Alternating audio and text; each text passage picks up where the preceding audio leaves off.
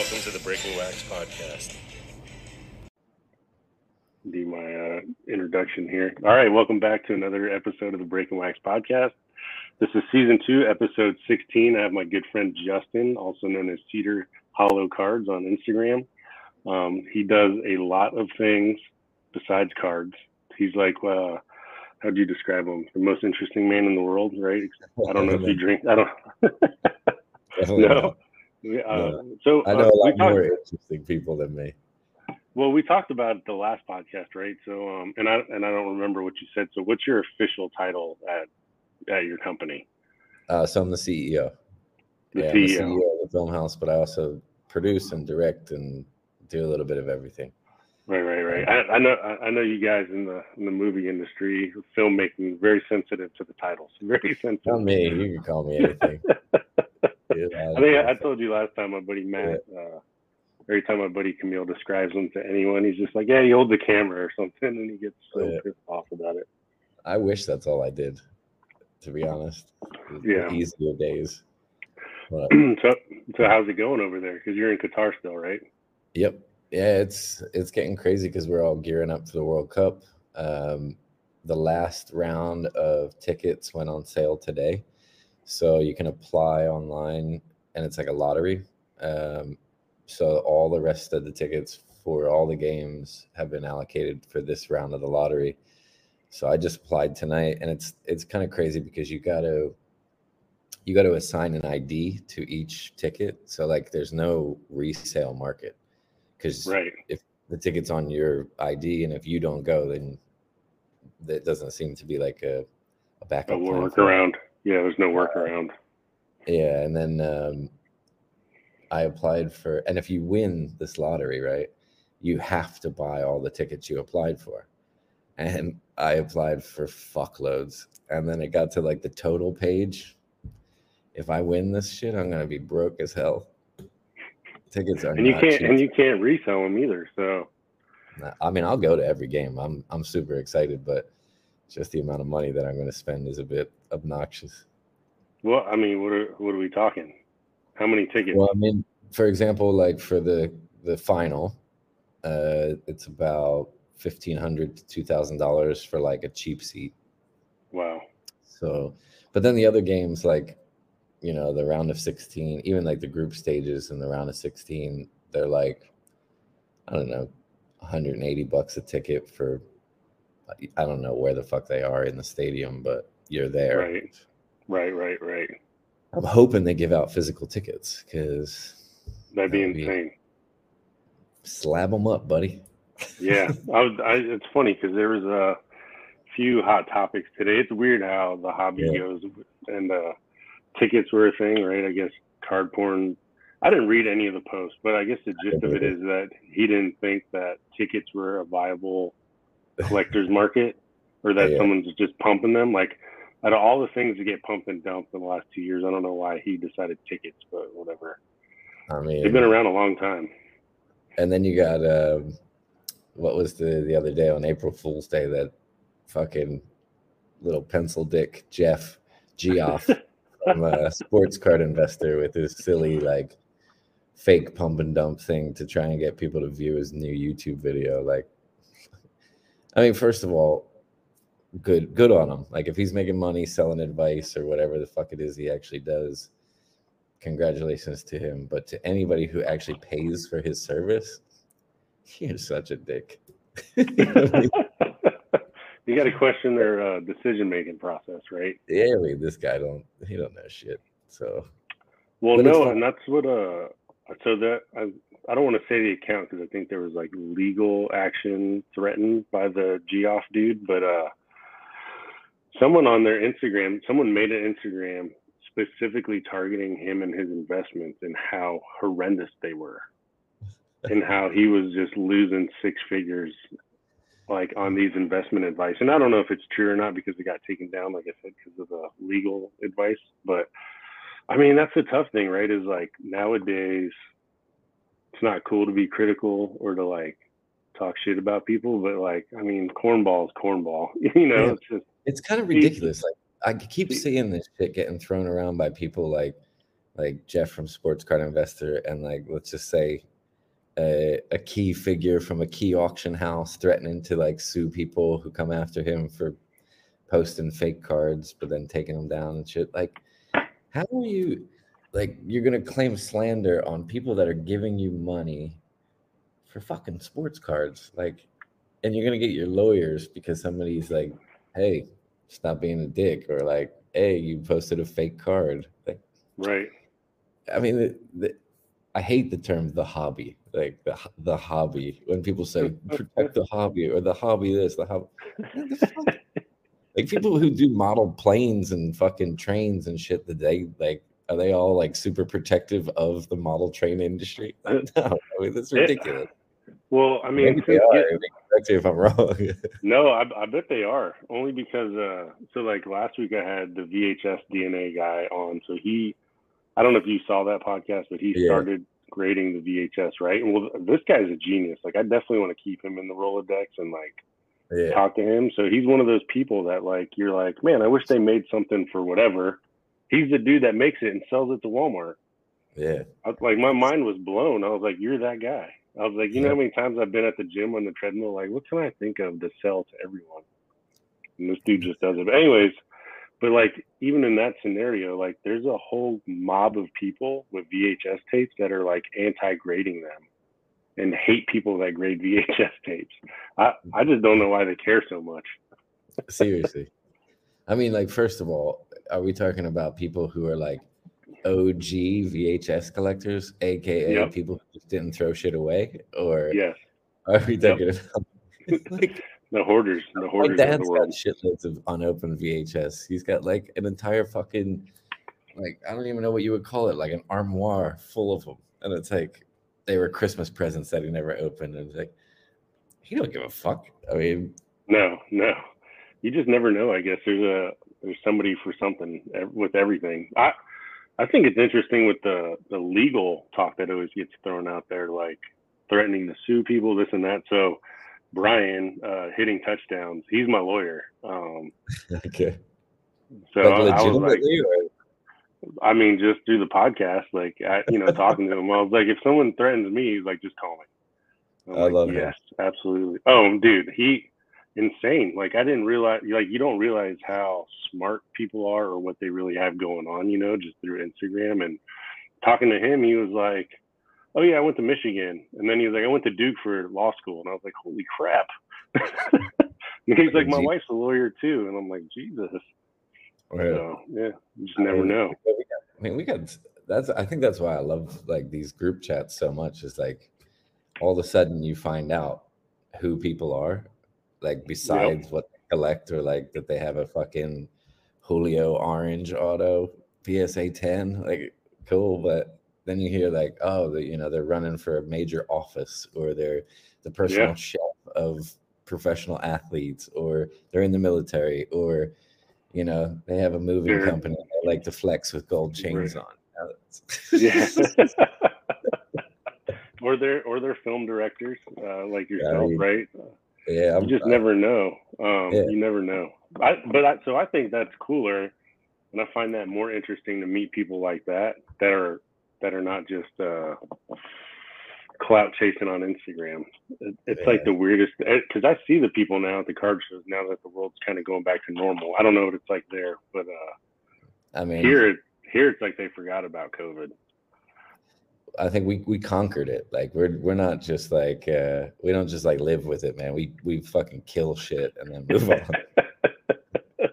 I'll tell you what, like I've said it before, so I was on board, right, with everything. Being in New York before, it was scary. It was like a sci-fi movie, and I was on board. As soon as it was like 2 months ago, I come downstairs, my wife's listening to like some talk radio. They're like, Omicron, these are the symptoms to look out for. And it was like sniffling nose, cough, fever. And I was like, we're talking about the common cold.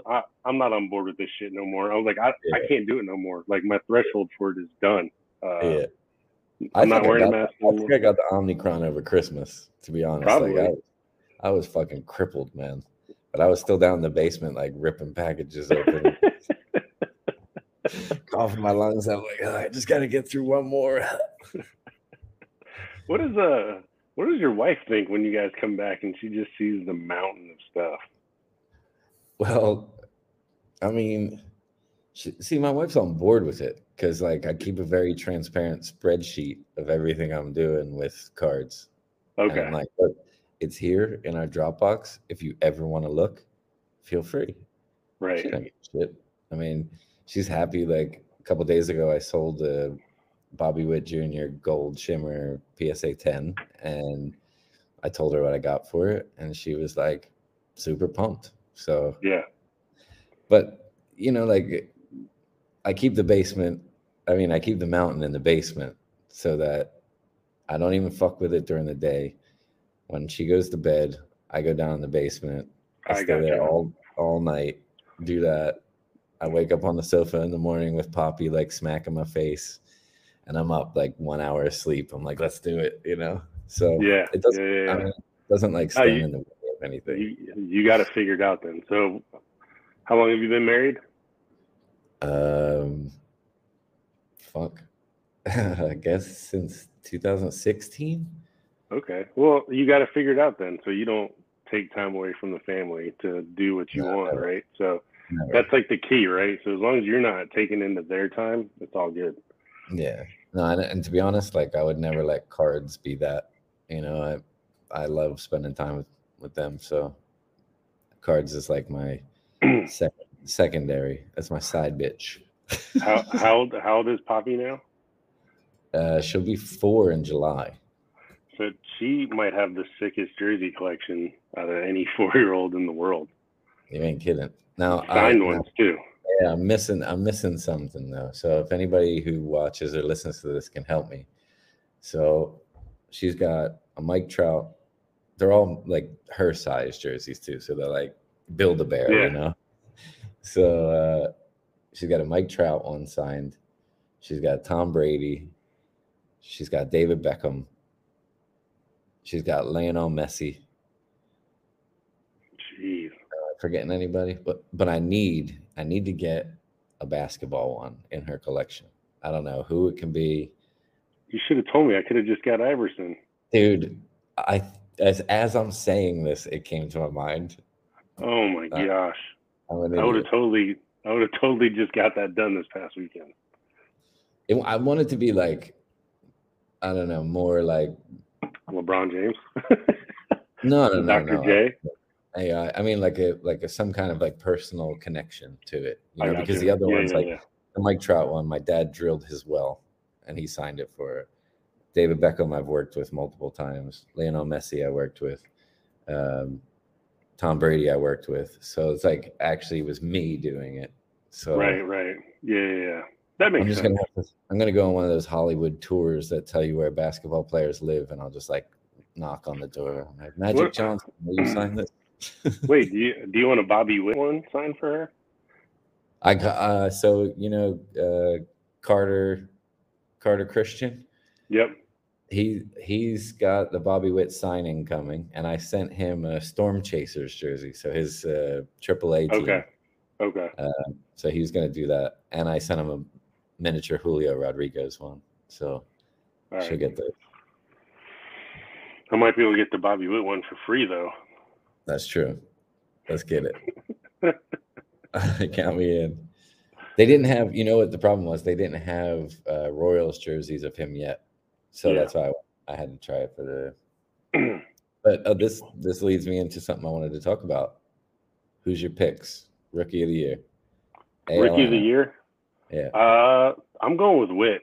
Only because I would say J-Rod.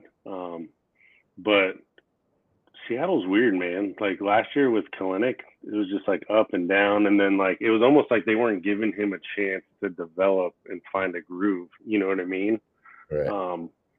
And that's why it was funny the other day. I got into like a Instagram argument with this guy because MLB Pipeline was like ranking the farm systems, and I was like, oh, I think it might be. All I said was Ray's got to be number one ? Oh, I saw this. And I had just had these Seattle fans like giving me a hard time saying, no way it's Seattle. But one guy in particular was like, they have 6 people in the top 100. And I was like, okay. it's not just based on the top 100. It's the farm system as a whole. As a whole. So then I took a snippet out of the article from last year explaining how they rate it, and I put it in there. And he's like, "See," I'm like, "I don't understand what you mean by see. Like I'm telling you."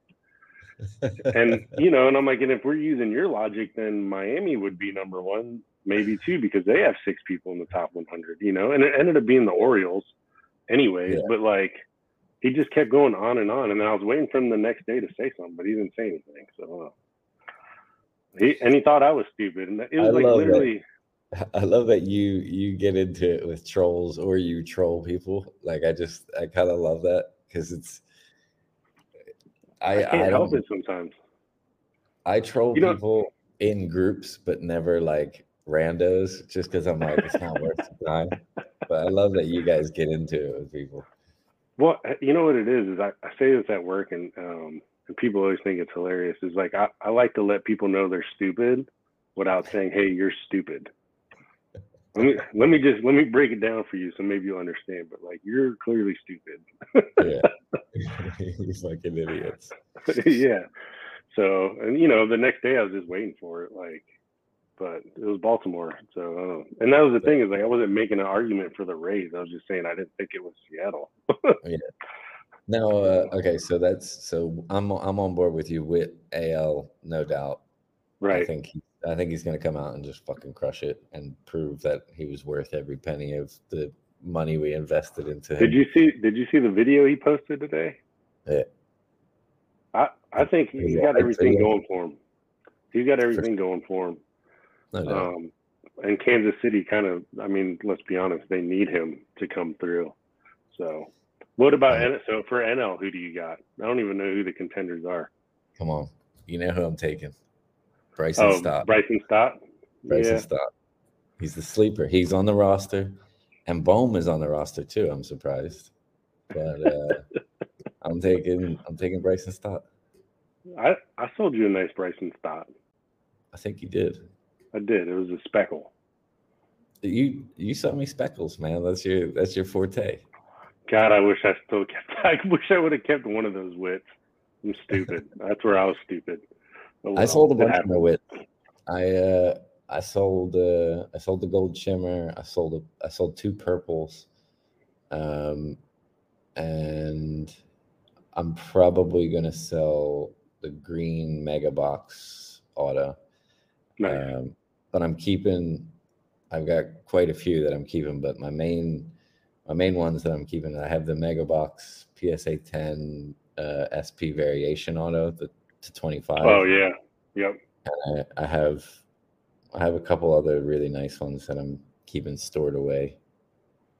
But yeah, I mean, I think it's just crazy, like, to not sell if you have a stockpile of a prospect during call up, to not sell some of it. Right. And that's what everyone thought I was crazy last year, because I sold the Wander I had at call up, but the price hasn't really gone up too much more than that. So I was happy where I was at.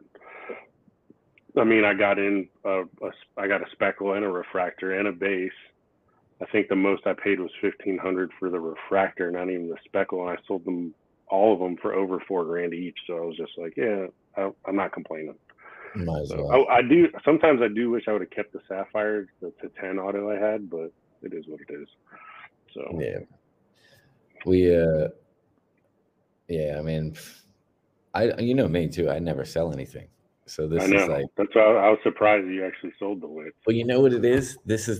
I don't know why I didn't think about this before. So I use Pat's pulls for PSA. He's fucking amazing with it. And I've had really good success with him, and I love dealing with him. He's a great guy. So he just keeps, when it comes back from PSA, he just keeps it at his place until I come back. Right. So there's no point in sitting in the basement. So this time around, he graded those wits, and they were sitting there, and I was like, okay, they're kind of liquid because they're not in the basement just waiting for me. You got access. Yeah. So I think from now on, what I'll do is I'll probably leave some cards like that I know would eventually do really well at certain points, like call ups, all-star games, that kind of shit, so I can actually sell things. Because it felt good selling something, man. It felt good because then I just took that money and I immediately bought a bunch of shit that I really wanted. Yep, exactly. Yeah, so you and I are similar though. Like, I always sell things to get something else. I'm not really trying to sell stuff to make money. Sometimes I sell stuff to pay a bill here and there or whatever. Yeah. But like, that's where I think you and I are similar. Brandon is just like, get it, flip it, out of here. Get it, flip it, out of here. And there's nothing wrong. I don't think there's anything wrong with that either. No, I mean, I just get a great business model. I get like sentimental with stuff and don't want to let it go. So yeah, I'm the same way. I'm borderline hoarder. I fucking collect everything. Like my wife got mad at me because she just did. Hopefully this isn't like confidential information, but whatever. So she just did the Off-White Imaginary Dinner, which was like the closing of the last Virgil show as well. And she's like a production designer, art director. She worked on like, doing all the table settings and all this stuff. But they had these wooden plates that were engraved Off-White Imaginary Dinner and the date. And I was like begging her to bring one home for me. And she was like, "What the fuck are you going to do with a wooden plate?" I'm like, "You don't understand the intrinsic value of something like this." Right. She doesn't keep things. She doesn't she's not a collector of anything. And I'm like, please, please, please. And she didn't. And then I sent her a really passive aggressive voice note, which I don't think went over well. I think I said something along the lines of, "I know you don't take it as serious as me, but it'd be nice if you did something nice for me." That's good. That's a good tack. Especially if it works. She didn't get it though. Oh no. Nah. Wait, does she feel bad when you say stuff like that? Because my wife doesn't. She laughs at me. Nah, she don't feel bad. She thinks I'm an idiot. Same. What did you think about? I don't know. I'm sure we talked about it at some point, but it's relevant again. That company Zero Cool, who did the Gary V fucking jerk off jackal or whatever the fuck those weird little animals that he made. They just did a new set, the Jackass one, and I saw some of the cards. I didn't see them yet. Are they cool? Yeah. I mean, they're stills from the show or the movie, but like limited and like foil, and I mean, I kind of sort of like them. So I would never say you're the B team, Justin. You're always on the A team, but Josh Luber was supposed to be on the podcast today. He had last minute travel. So I just wanted to talk to him about that stuff. And I'm not a fan of the V cards personally, but I did want to talk to him and see like what the vision is there. And like, I think it's kind of cool though that he's trying to bring some other things besides sports cards to the game. The Jackass stuff, like I went and saw the movie in the theaters. I grew up on that, so I love it. Yeah. I haven't seen the cards yet. I'm totally down with like the pop culture stuff, especially when it comes to entertainment and TV and movies. Like obviously because it's close to me, but yeah, I think the Gary V thing was a big miss, and I think it just the negative attention it drew straight off the bat because of like the shill bidding and all this kind of ridiculous stuff, and the fact that like, I mean, come on, like the drawings were a joke. And I actually like some of what Gary Vee says. I think he's 70% of the time a bit of a tool, but 30% it's like, yeah, he's got a great point there. It's like quite motivational. But yeah, but like to me, it gets old too, right? Because it's kind of like the David Goggins thing, right? Like I think who David Goggins is. Yeah. Ex-Navy SEAL, right? Like super highly motivational, and I get it, right? But not everyone's David Goggins, not everyone's Gary V, and it's like you can only sell the like do it like quit being a lazy ass and fucking do it. Like you can only sell that so much, you know what I mean? Yeah. And that's what Gary V's whole thing is, just grab life by the horns and just go after it. Like, yeah. I mean, I can't get on board with the make 3 TikTok fucking videos a day. Like I don't know what that's all about, but. I don't even have Facebook. I don't have none of that shit. I have Instagram. I have Twitter. That's it. Yeah, but Actually, I love Twitter. Oh, Twitter, I don't get on there enough, but yeah, Twitter's good stuff. The news, if you need news or info, if you go in there, it'll be there before anywhere else. Dude, I bought more cards on Twitter than I have on Instagram or eBay by far. See, I haven't done that yet. I got Matt, let me see, his his Instagram's Matt Van 45. I'm gonna bring him on. He's an insurance adjuster, and he does cards as well, but we're going to talk about the Mamba cards thing today, and I got a couple opinions on it.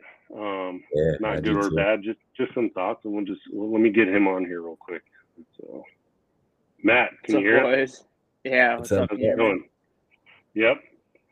How's it going? Good. How y'all doing? Good. Hey, just so you know, I'm Don. This is Justin. This is live streaming on YouTube, right? So, like, I have a professional career besides this, so I'm always kind of mindful of what I'm saying, or at least thinking about what I'm saying before I say it or spout off at the mouth. So just be mindful of that. I like worst case scenario, if you really need me to, I can delete the video right after, and then like edit the audio before I put it on like the podcast platforms. But I like to give people fair warning. You know what I mean? Are you familiar? You can and will be used against you in a court of law. Are you familiar with what happened today at the Mamba cards? So I saw a little bit about it where they had that break-in, right? Yeah. So basically, I'll give my perspective on it. They put it on the internet, so I feel like it's open game. But their store got broke into last night. They had video of two individuals masked up coming in the store and just basically, like, if you're at the grocery store doing one of these and just swooping everything into a bag, that's what they were doing. And then the two guys left. What I thought was interesting is that they posted the front door, which is basically like an everyday glass door. No other security measures from what I saw from what they posted. They posted all the stuff that got stolen today, screenshots of the guys' faces. But what I thought was interesting is there's no video of the front door. There's no video of the parking lot. And then I don't know what kind of security system they have, but it almost looked like a ring system. So like there's no communication with these guys. And then shortly right after they posted that on their story, they posted a GoFundMe asking for 150,000 in donations. So when I saw that, I was like, what the hell is that all about? Like, so, and this is just my opinion. I don't know those guys. If they got broken into and all this stuff got stolen, I feel bad. But at the same time, it's like, you have shitty security system, shitty door. You want people to donate to your stupidity. It makes no sense. And not only that, it's like, do you have insurance? And if you do, wouldn't you want to wait for the insurance? So that's why I was asking for an insurance adjuster or someone in insurance to just get your perspective on the situation before Justin goes off on his thoughts. Yeah, I'm fired up about it. What's your opinion on it then, too? No, I want to hear the the professional first. Well, yeah, the first thing, like you said right away, Don, is like there's a lot of like odd, and I don't know them at all either, but like right away, right. Like you have a lot of odd like red flags that I think almost any normal person could say a little bit like something seems up, especially when you're talking about that amount of money that is possibly was taken, that no matter what, like you said, there's some definite kind of some red flags that pop up with that, you know, whether, like you said, are there other cameras, what kind of systems they have in place, and, you know, is there any insurance? I think that's the biggest question. When I was thinking about right away when you brought it up is like the sports card industry in general, personally never really seen it, is what kind of insurance do they offer, and is there any like specialized insurance to it? Because you can have a general like business policy to it, but there definitely could be something a little bit more customized too. We see it, and we don't see it personally in my line, but you know, occasionally you see athletes taking out insurance on their bodies or something like that. Is there something a little bit more specialized to that would offer a different coverage to that? So that's what I was like thinking right away is From that perspective, like, do they have any insurance, and is it something special or just like a normal like business type policy or something like Well, that? I know that you can get collectible insurance, and even like Beckett offers that stuff now. I get emails all the time from them like, "Do you know why you should insure your collection?" But I guess that's like for collectors. So I mean, when you're talking about like product that you're selling, I mean, in a almost retail setting, like how does that work? But okay, so what would happen next? So the police do their investigation, insurance do their investigation parallel to that, or how does that work? Yeah, it coincides with each other. All the parties try to work together. So yeah, but if they do have any insurance, that insurance should be working alongside any police officers and uh, mama cards as well, trying to supply any information they have. Everyone trying to work together. Yeah, I just it was just weird. Like I thought, it was bad optics, right, to do the GoFundMe thing, especially when it was just the whole situation looked bad to me. Like I at first I felt really bad for them, and I still do feel bad for them. Like God, Mm-hmm. having your place broken into and your stuff stolen is horrible. Yeah. But then as soon as the GoFundMe thing went up, I was like, wait a minute, what is going on here? And then they took it down. And then even in the GoFundMe thing, it said something about we're not sure what's going to happen with insurance. But when they got taken down, they were up to like $2,000 in like within an hour. I want to say they got up to almost 10 grand. I don't know if it's still up, but for me, the whole thing is like, I'm going to try and keep my rant under control. But same with Don, when I read it, I was like, damn, that sucks. And I watched the videos, and I do believe that one of the comments in there was, I believe they were right, that I think they're speaking Greek, because I believe I heard him say malaka, which is like, bitch, like son of a bitch or something, or like little asshole or something like that.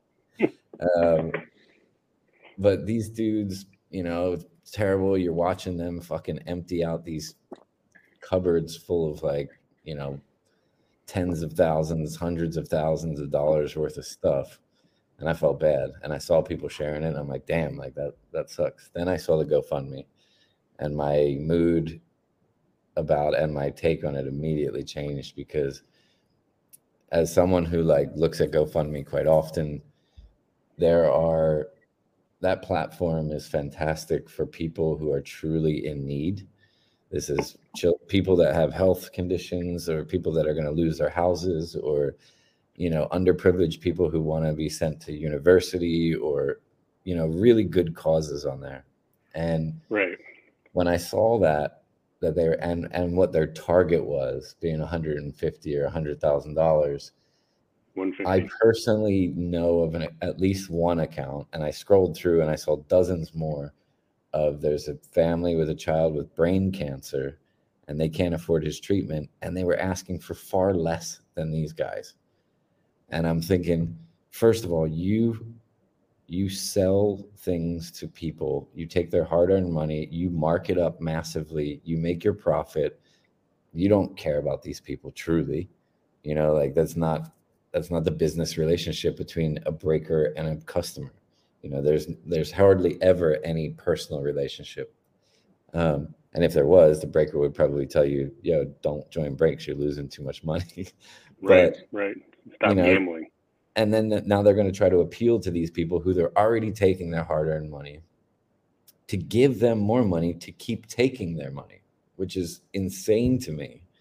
And it's just so fucked up. Like, and I'm hoping, like, and I was saying to Don before, I do not know these guys. I've never broke with these guys. I don't even think I've ever watched one of their breaks. So I'm not going to say they're bad people. Maybe it was just like a lapse in judgment. Maybe it was just fucking idiot idea by someone who's like thinks that they're internet savvy or whatever. Maybe, but still, it's inexcusable, and for me it's fucking disgusting.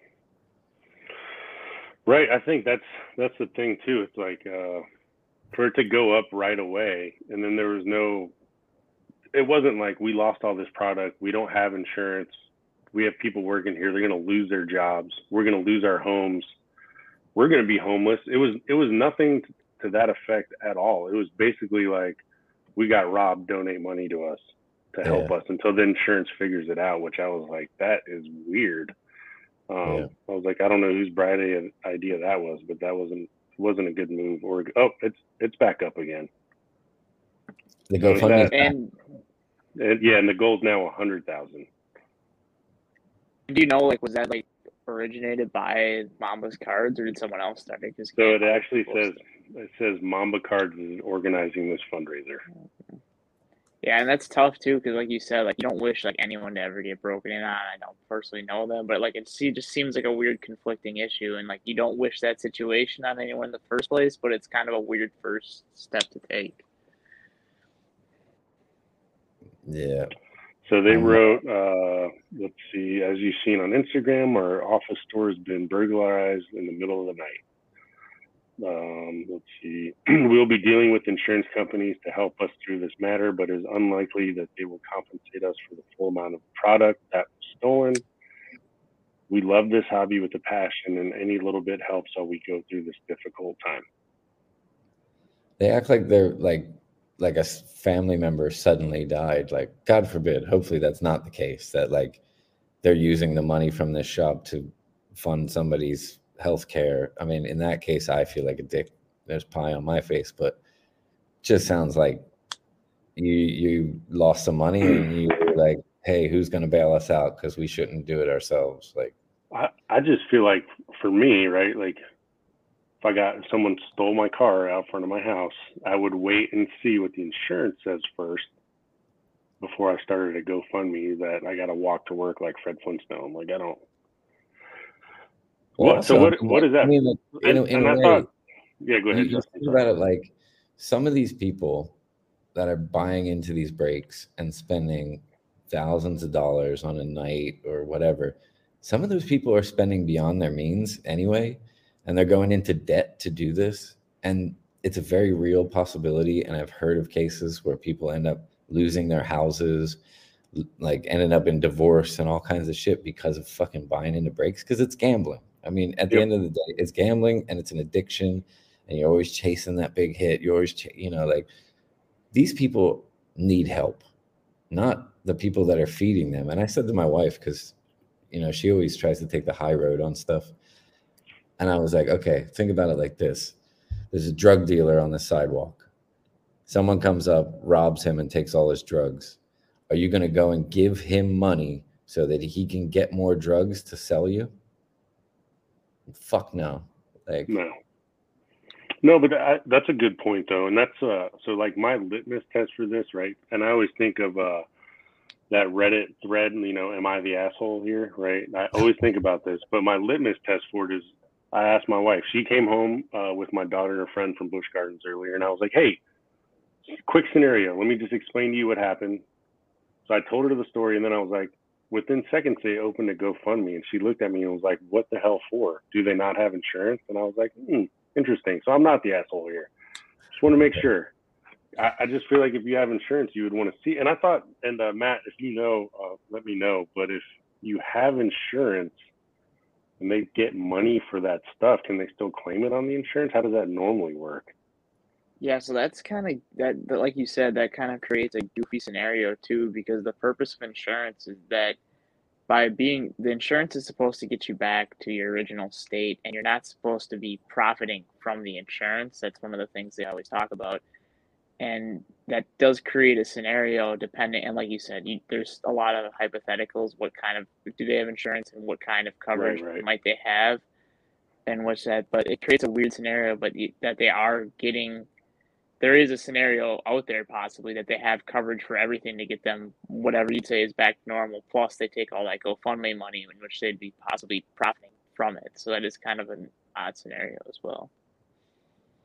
Is that illegal? It's not illegal, right? Like, I mean, it seems like it would be, but crowdfunding, like, in essence, is like unchecked. Like, you're trusting someone, and there are no like strings attached.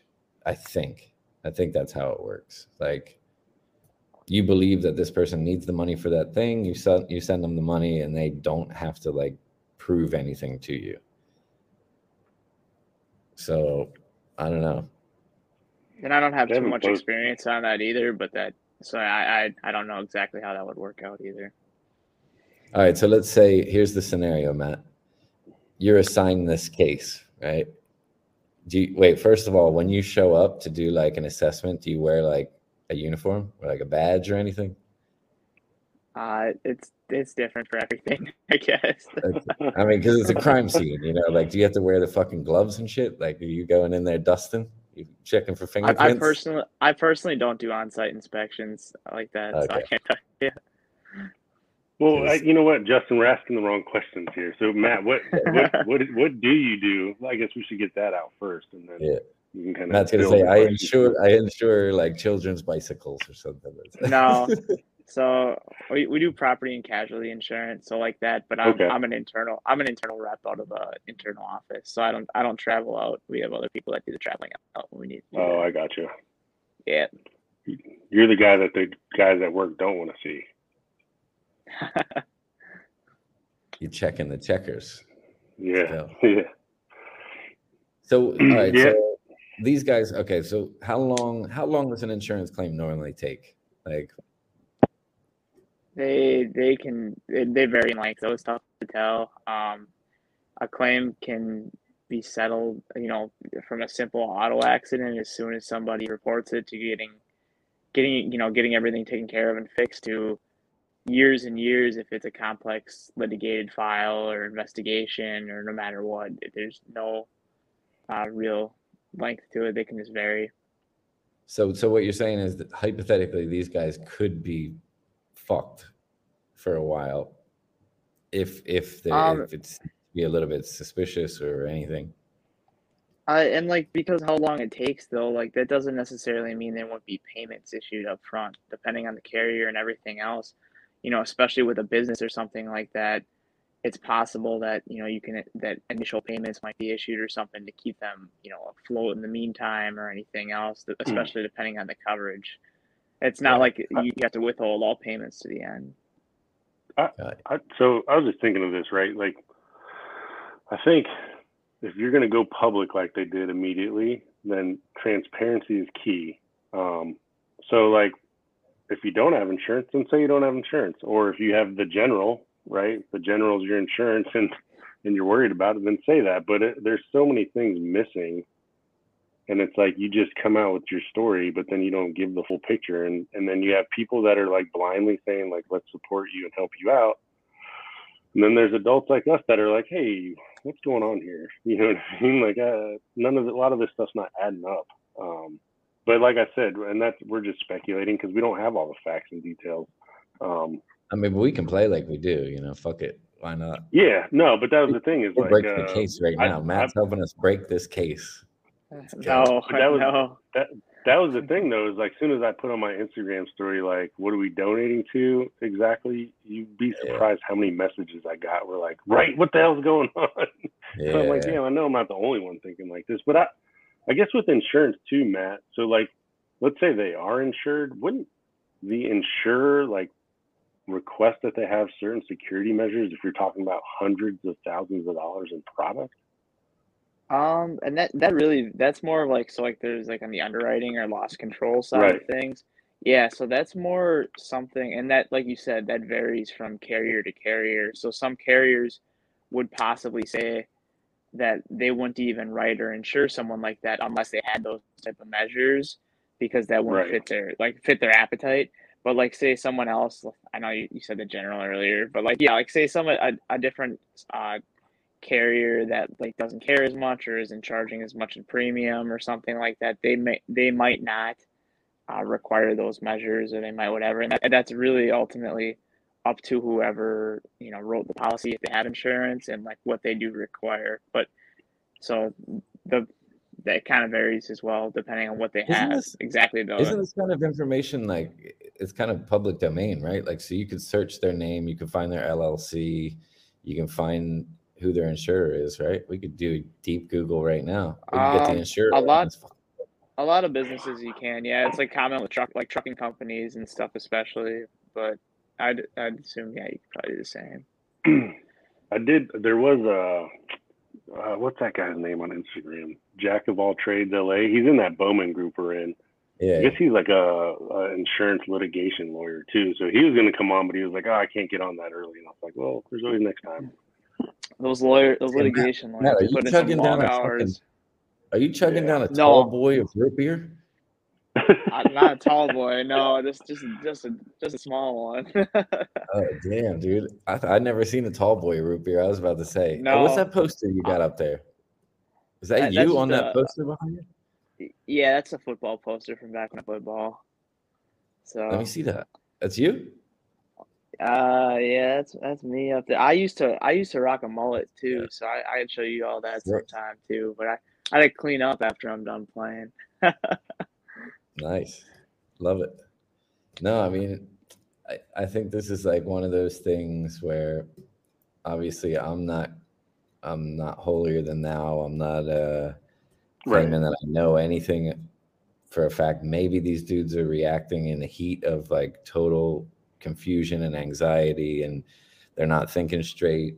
You know, maybe this is all legitimate. Like they're actually scared. You know, like if someone breaks into your shit, you're scared that they're going to come back again, and they're going to come back again and again. Like, and that's maybe your livelihood. So I don't know. I feel bad in that sense, but like bad move, guys. Bad move. If you're listening to this podcast, fucking Cedar Hollow does not approve.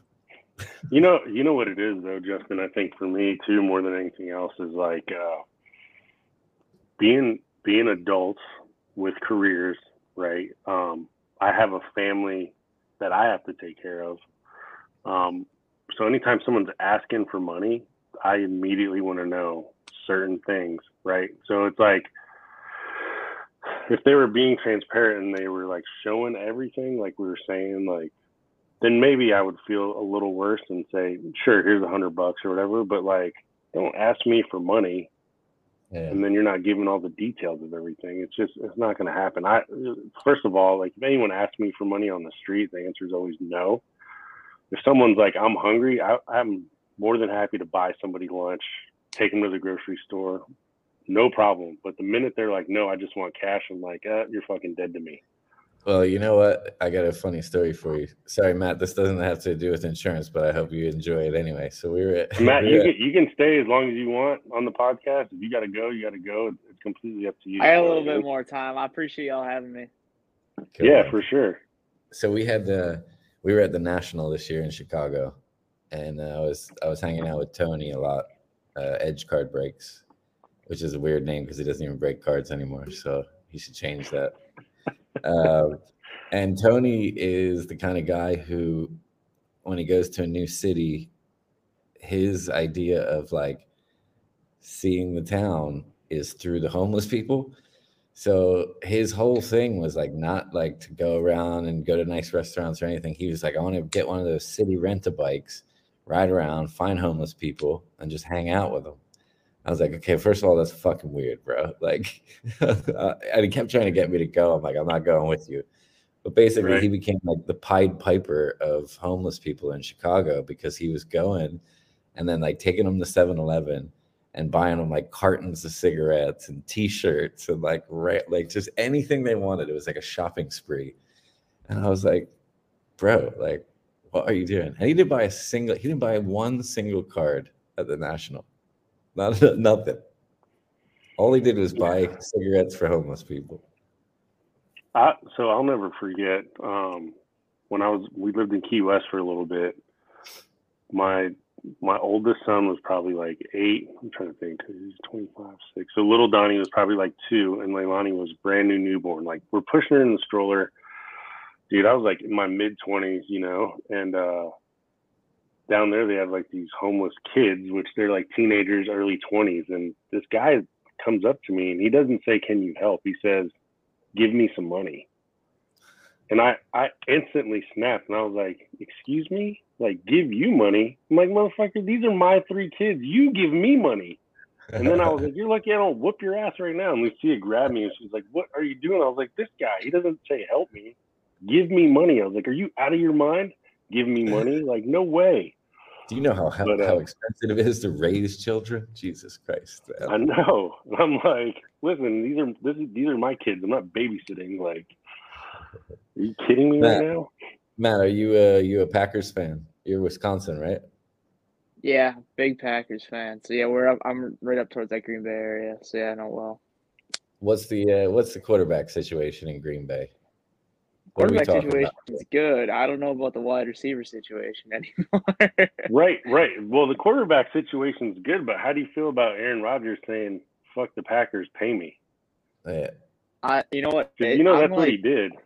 I know everyone talks about it, and like I was in Vegas at the time when the Raiders got Devontae Adams, and I was like joking. I was in some extra chats. I said, I'm willing to stand outside this stadium right now and prevent Devontae Adams from going in.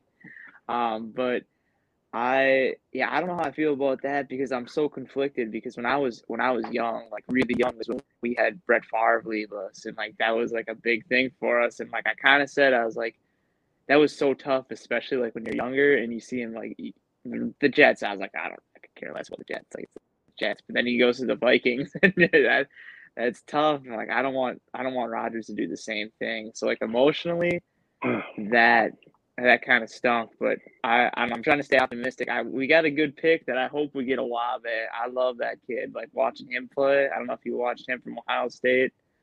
Maybe we can get that, but you never know. I hate Ohio State, so any player from there, I'd immediately write them off. Oh, I do too. I'm a Badgers fan too, so I have to. But like I have to. But like at the same time, like you got to realize how talented that kid is. I'm like, I'll take like when he was playing against us. That's all I said. I was like, I'll take him.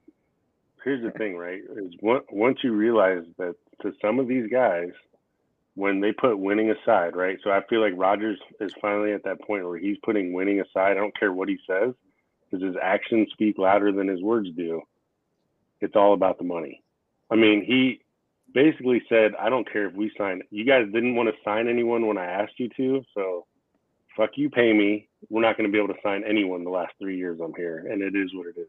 I mean, that's like even Favre, right? When Favre was waffling, when the Vikings were like, hey, we'll give you $13 million for a season, Brett Favre said, sure, no problem. I will limp out there and throw as many passes as I can until I can't no more, and you're going to pay me $13 million guaranteed. Didn't Brett Favre send a bunch of fucking dick pics to people like unsolicited? Yeah, I was just about to say Brett Favre was a shower for sure. That's right. And he was doing this funny? He was doing like Lee Jeans ads or something. He's fucking sending this Wrangler. But for like 10 years, Brett Favre's Wikipedia page photo of him was him and I together. No way. No way. Yeah.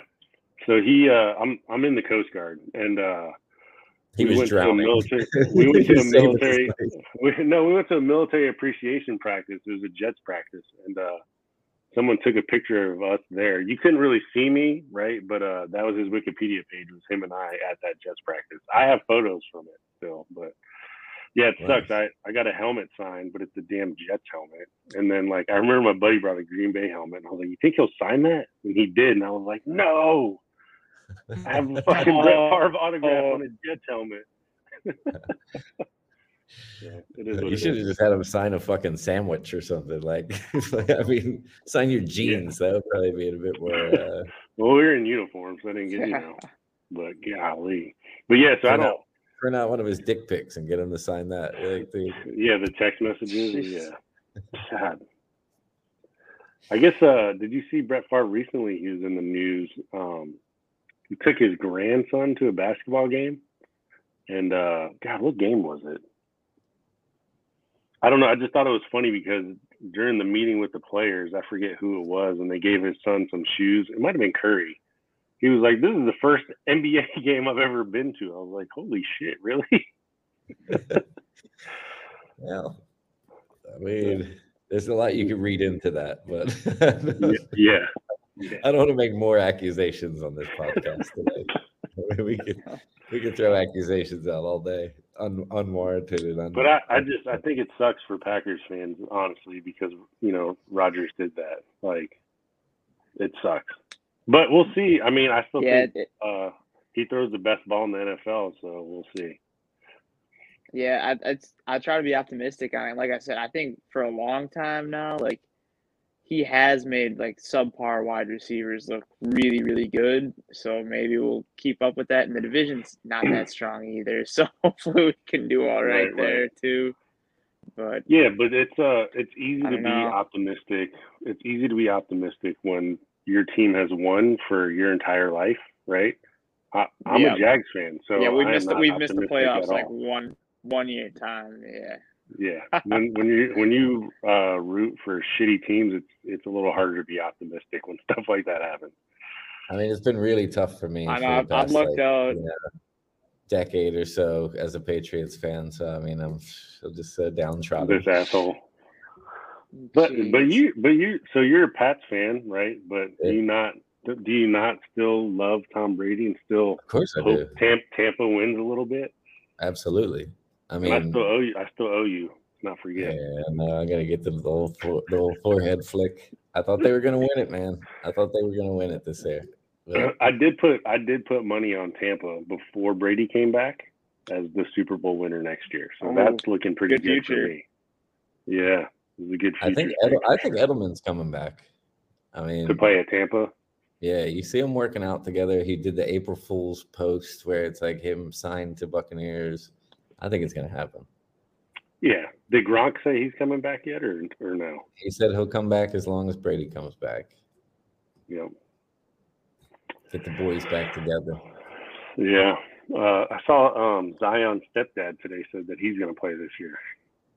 I heard he wasn't, but that's what they're saying. But dude, I think anybody who claims that Zion is a bust at this point is a fool, because the dude was a phenomenal talent.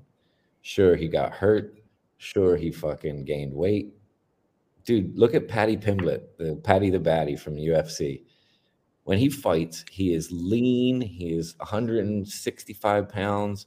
As soon as his fight's over, the dude balloons up to like 250 pounds. Like, you can be an elite athlete and get back into shape quickly, and you can still dominate. He's still young enough too, but I've talked.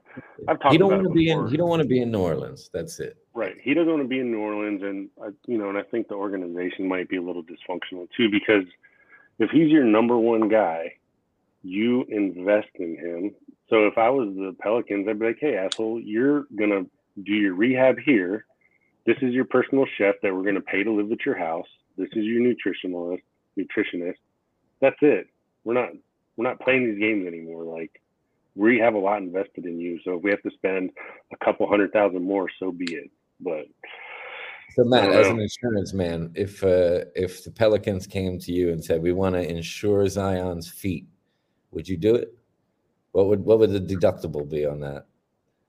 I'm not in the business of that, but I think that's always kind of crazy too, that they even that some like I said, those are more bizarre insurance companies even offer stuff like that.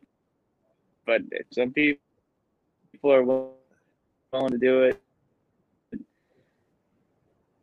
I'm going to start my own insurance company, I think. Hey, that's crazy.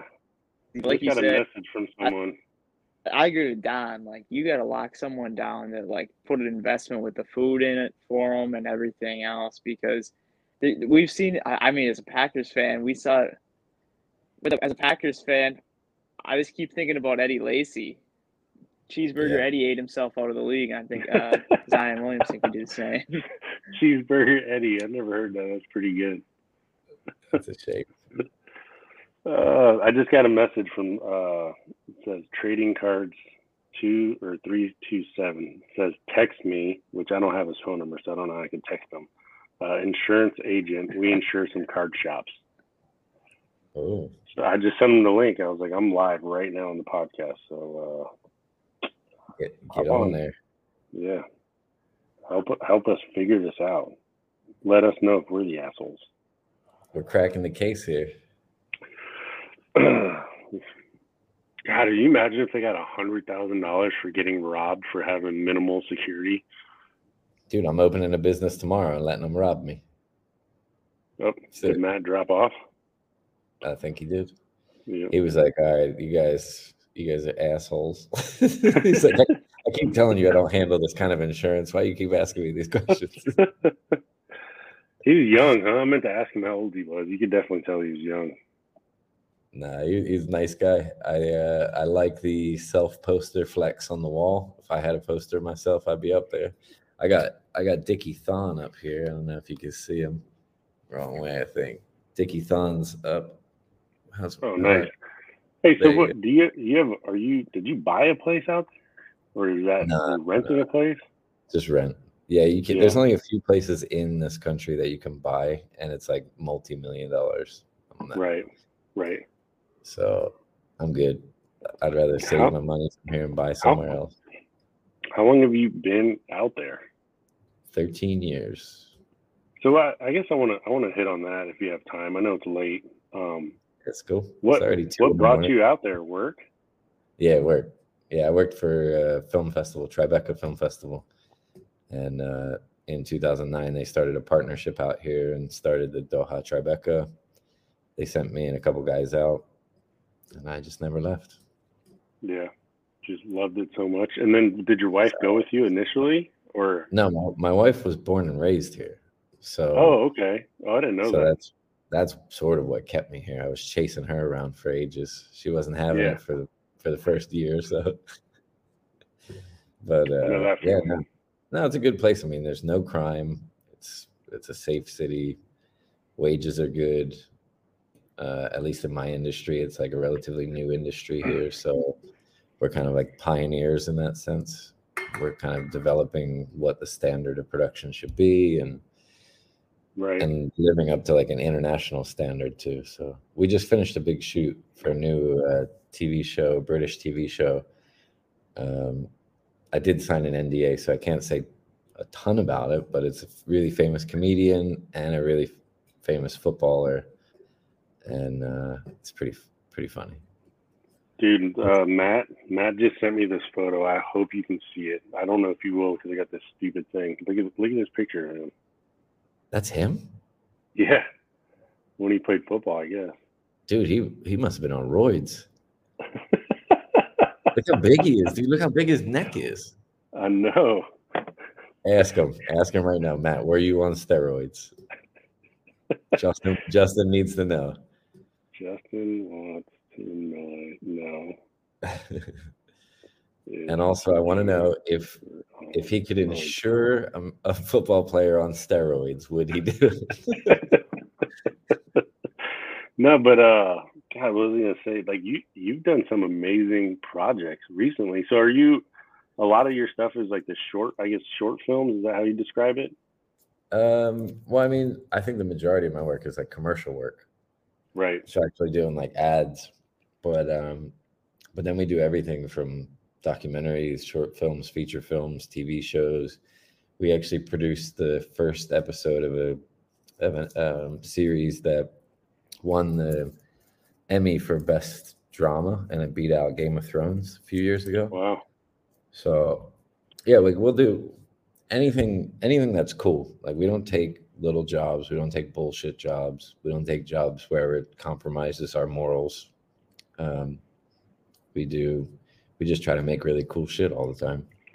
That's got to be an amazing feeling as a creator to pick and choose. And I always say that because one day when you come back to the States, I will link you and my buddy Matt together. He's very similar. He picks and chooses the jobs that he wants. So he was Red Bull's like main cinematographer for years. Cool. He directed a bunch of their stuff. But then he ventured off and started his own film house like you did or you do. And but he just had 2 kids, and so he does everything based out of Jacksonville, Florida. He's like, if you want me to do something, you will come to me now, instead of him having to go places. Yeah, it's like he built this barn / so it's like a barn on a lake, but it's like a / film production studio. So it's really cool. Yeah, he just did like some, I think it's a TaylorMade commercial. He just did a Nike commercial out of his barn, and they were just like, "You're going to be able to do it here," and he's like, "Yep, the entire thing right here." So sick. Love it. He's Are like, you I don't want. National or what? What's that? Are you going to go to National in Atlantic City? Yep. You are. So let me know what days you're going. I'm trying to I'm coordinate going because Thursday and Friday. Just Thursday and Friday for me. okay. Well, that's good to know because I want to coordinate. I'm trying to get Brandon to go, but he's super bougie. You know, I mean, it's not obvious. Put him in the trunk, bro. Put him in the trunk. He fucking he'll come up wearing the red hat, driving his Porsche down the strip. Well, it's funny because I was like, yeah, maybe we'll just stay with Bobby in Brooklyn. He was like, I ain't trying to stay anywhere with kids. He was like, if I'm not going to be with my kids, I don't want to be around anybody else's kids. And I was like, Nah, God, man. dick. Get a place in the Borgata. It's the best. It's the best place. It's on its own private island, kind of. It's away from all the fucking riffraff of downtown Atlantic City because it's a fucking shithole. Is that where you're staying? What, Are in you the gonna shithole? No, in Borgata. Or are you just gonna drive from the house? If I stay down there, I'll probably stay at Borgata. See, my brothers will come because they're fucking degenerates like me, and we'll sit at a blackjack table all night. See, and I'll probably I'm down. Yeah, I'm down for that. yeah. So but that's I can only do the card show so much. Even like this past weekend, that DC show was a big one, and I went Sunday half the day, and I was like, there's no fucking way I would come to this for 3 days. Like, dude, the National is so overwhelming. Like I had a unique experience there in Chicago because I was actually working a booth, so it was like it was a bit different. So people were coming to us, right. But like anytime I went out and walked the floor, it was just like, Jesus Christ, there's too many cards, there's too much stuff, there's too much people. And I was like, I'm just gonna go outside and get high for a while. Because you went with Phil, right? And those guys? Phil and Tony and Austin and Sean. Yeah, there's a whole group of us. Basically, that whole like group chat, and we all stayed together, and it was fucking wild. It was good fun. Man, I tried for a solid couple months to get into some of Phil's live sales. I'd be like, sold. Never got anything. And then my whole objective was to just get him to acknowledge the fact that I'm like, are you fucking seeing my messages? And he was like, Breaking Wax, I see your messages. And I'm like, well, goddamn, I'm saying sold. Nah, man, it's crazy. I mean, the reach he has on those sales, but he does those pulls boxes that are really good. I haven't seen those. Like, dude, I swear, I've been watching him do pulls boxes, and like he's going through them like, all right, here's your cards, here's your 10 cards, whatever. And he's like, oh, well, actually, that's a $500 card. Like, I don't know how that got in this box, but it's yours now. Like, you only spent $20, but here you go. Yeah. It's like, because I mean, he rips more product than anyone on earth. Like, yeah, and it's amazing. Yeah. Like, every now I don't know if he's still doing that. Like, look what I hit. And it's like, holy fuck.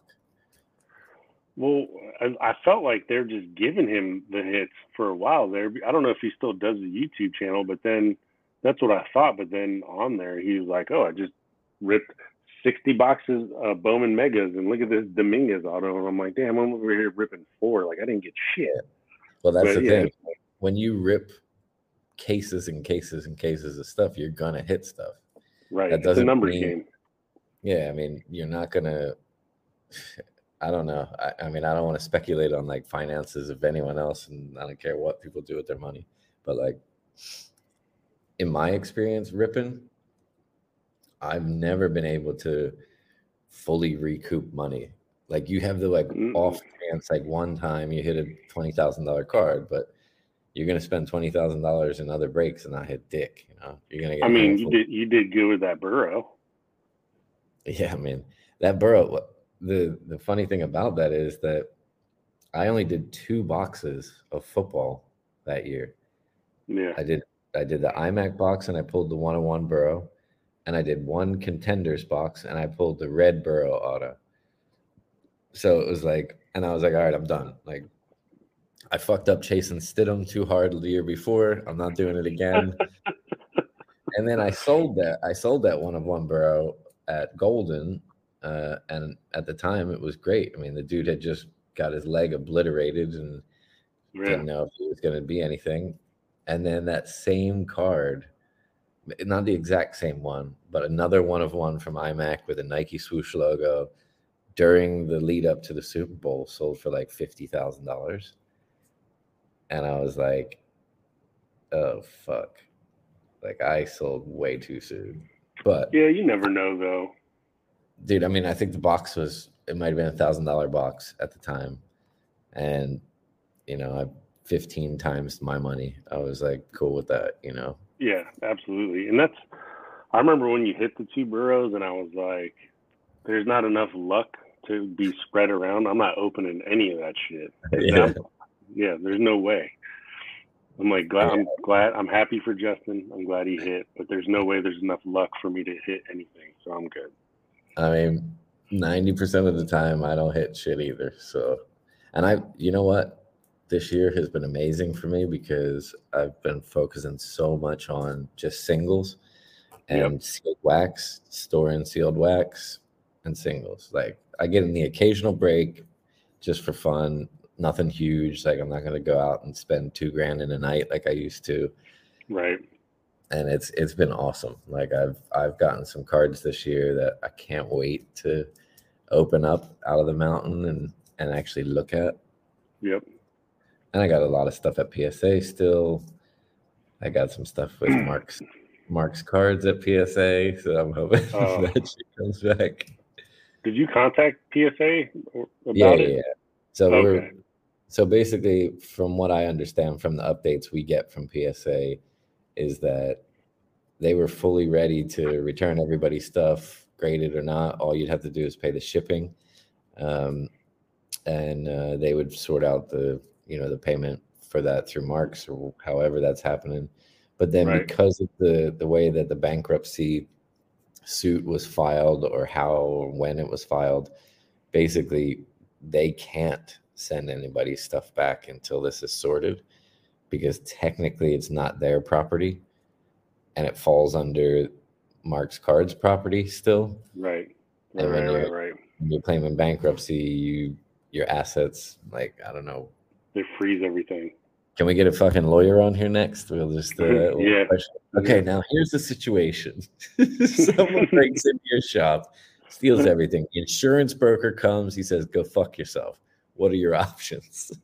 I think it's tough. I mean, think about the Mama Cards thing. Like, they probably don't have insurance. I mean, I don't know who would insurance that stuff at those prices, because it's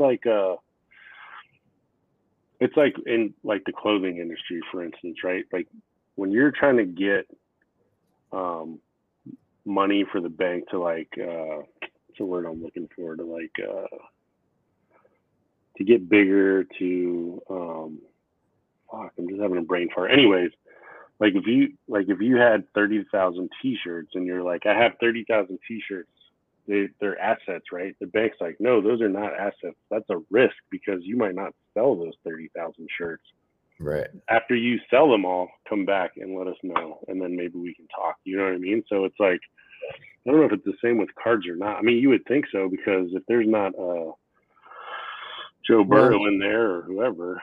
So I would say, from the limited experience I have, because we obviously have to insure all of our film equipment, all of our computers, our editing stations, all that kind of stuff, is that you would not, with a business like Cards, you would not be able to update your insurance policy with new product fast enough for it to be covered if you're selling at the speed that these guys are selling. So what they probably have is insurance on the property, and they probably have a general liability insurance, and maybe like workers' comp if they're, they don't even have to have that. But to say that they would have the actual wax insured, I think it's next to impossible. Yeah. Well, I think Beckett just started offering some sort of insurance for like your collectible, but I don't think it would cover something like that. No, because I mean, think about it. Like, if you get a case delivered to you today and you want to go live and rip it on release day, which is tomorrow, you're not going to call the insurance company and say, hey, this case just arrived, add it to my policy. Then once I rip it, take it off my policy. There's no way. Right. And plus, I mean, and not to speculate further, but I mean, I'm sure that in the card game, taxes and stuff like that get a little bit, you know, Right. uh, turn Convoluted a as blind far as eye to this and act like we didn't do that, and this is a right, write-off. right, That's right. a write-off. You know, I don't know. I mean, I just think it's insane that they. I mean, if I had shit like that, granted, you never. I don't know. You never expect it to happen, but then you see like really good guys like Kentucky, Yep. Kentucky Yeah, Roadshow. Jimmy. Yep. His place got broken into, and they stole a bunch of stuff from him. Like he's got. I saw a YouTube video of it. He's got this vault in the back, like this massive safe, where he keeps all of his most valuable cards. He keeps all that stuff locked up. Sure, they're going to take wax because wax is out. Wax is, you're not going to put it in a safe. It's too big. Right. But like Jimmy didn't like plead to people to give him money. Jimmy was like, all right, man, this happens. Like, it's horrible. But you know what? Right. And I think he ran a giveaway. I think he ran a giveaway because he was like so happy that, you know, the hobby were on his side and like all the well wishes and people whatever. cared. Yeah, right. I was just thinking about like you and I even on here talking about it, right? Like we're not assholes. I'm just not giving my money to someone without knowing all the details. And then like we said earlier, if it's bad optics or misjudgment on their part, then it is what it is. But it's like it definitely did not look good to me. You know, Right. They could be on the flip side going, what are these guys talking about? Like we just got robbed. Yeah. But then again, we don't know the full story. I don't know what their allocation is, right? I don't know if they're getting stuff at distribution prices and then charging 4 times the price or whatever the market value of stuff is, 10 times the price, whatever it may be. Drake should just buy them out, you know, fucking solve the Yeah. problem. Drake comes in, he's like, I'll just buy this company, whatever. Yeah, it'll be six Drake. God breaks. Yeah, fucking Drake. What are you gonna rip any Prism? That should be coming out sometime this Prism month. football? I would hope. Yeah. Probably not. No Mac Jones. Nah, I mean, I didn't rip any Prism UFC or Prism WWE either. Me either. I mean, you're talking about Nope. $1,000 a hobby box. Like, I'm good. I'd rather buy a Mac Jones silver for the same cost as a box or two. Like, I told Brandon I would go half with him on some Jags breaks because I think he's going to go after Trevor Lawrence pretty heavy. So I was like, if the price for the Jags is how much a box is, then I'm down, right? To me, that makes sense. Like to get 12 shots at Trevor Lawrence, sure. Yeah. But if it's going to be $3 or $4 grand, then I'm out. So. Yeah. No, I just don't think it's for me. Like, I actually don't own a single Mac Jones card, weirdly, even though That is weird. I believe in them and everything. But I've been trying to focus my collection on baseball and soccer and like some vintage and stuff like that. And I have a few like really big, cool cards that will become liquid soon enough. Which, by the way, I think the objective is to sell off at least 60% of my entire collection when I'm home in the summer, between the National and Instagram Live and consignment stuff. Because I want to focus on, instead of having, you know, $10,000 cards, I'd rather have one $10,000 card. Yep. Or just get rid of all the fluff, you know, like keep all my Brady, keep all my Gronk, get rid of every fucking thing else. I've been doing it slowly. It's a game. You know what I mean? That's where like I thought I was out, but then I went heavy on Bowman Chrome with some prospects. I always get suckered back in, but it's like, but I'm doing the same thing. Like I finally got a couple LeBron rookies that I'm gonna hold. I got that Brady rookie that to this day I don't know how I was the only one to jump on that so quickly. Freaking J-Rue. Can you believe that card was in a cardboard box in a penny sleeve for 20 years? It's insane. I know. And then it gets to PSA 9. And he's like, does anybody want this thing? I was like, holy shit. I waited. I paused. That old group chat I was like, there's Boston guys in here, Brady fans. I'm going to wait a minute to see if anyone says anything. And then I think John even was like, is no one going to respond? I was like, fuck it, I'll take it. Yeah. I should have, I had just bought one at the same time, and I bought one shortly before that.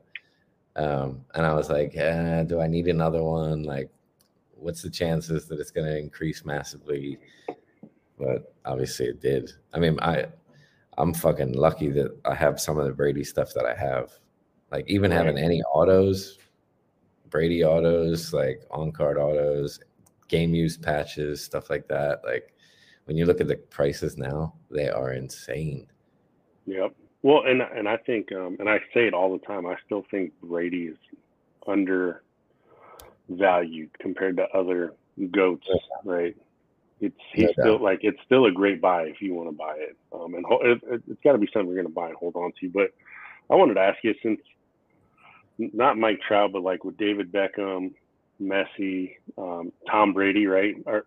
How are they about the autograph stuff? Like, how do you approach that? Because there's always that fine line between like business partner, professionalism, and then like, hey, you have to like build that rapport. Yeah, I mean, like I'm definitely not. I don't personally collect autos. I don't ask people for autographs like on a normal basis. But I think also they're very, very much more receptive of it because they know it's for a child and it's not like a resale thing. So like they inscribe to Poppy on it, and like it's very clearly like I'm not gonna get Tom Brady to sign a baby onesie thinking I'm gonna make money off of it, So I think he's yeah. And plus it's very, especially with David Beckham, I was working very closely with his team, and I brought my daughter to the shoot, and they met each other, and it was very like cute. It was a really great moment, and she has like the biggest crush on David Beckham now.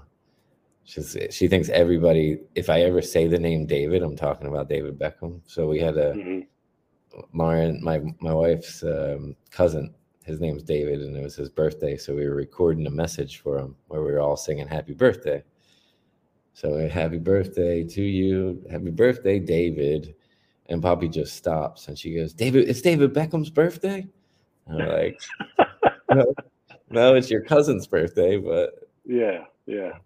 But we'll leave that in there and send. Yeah. Oh, that's hilarious. No, but I think,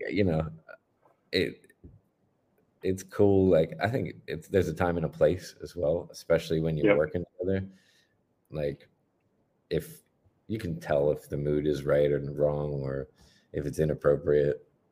And I'm quite an accessible dude, and like I like to work very closely with these guys. And like with Brady, like it was just me, Brady, and two other guys out there filming together. And it's very much like us talking back and forth. Him saying to me, come on, man, you got this take, you got this one. All right, maybe we should try this. Yeah, Tom, I want you to do that. Like, and it's very like organic and very cool. And they're really nice guys. Like, I've worked with a lot of athletes and people that are not nice. And I would never consider asking them to sign anything because I actually don't particularly care for them because of their attitude or whatever.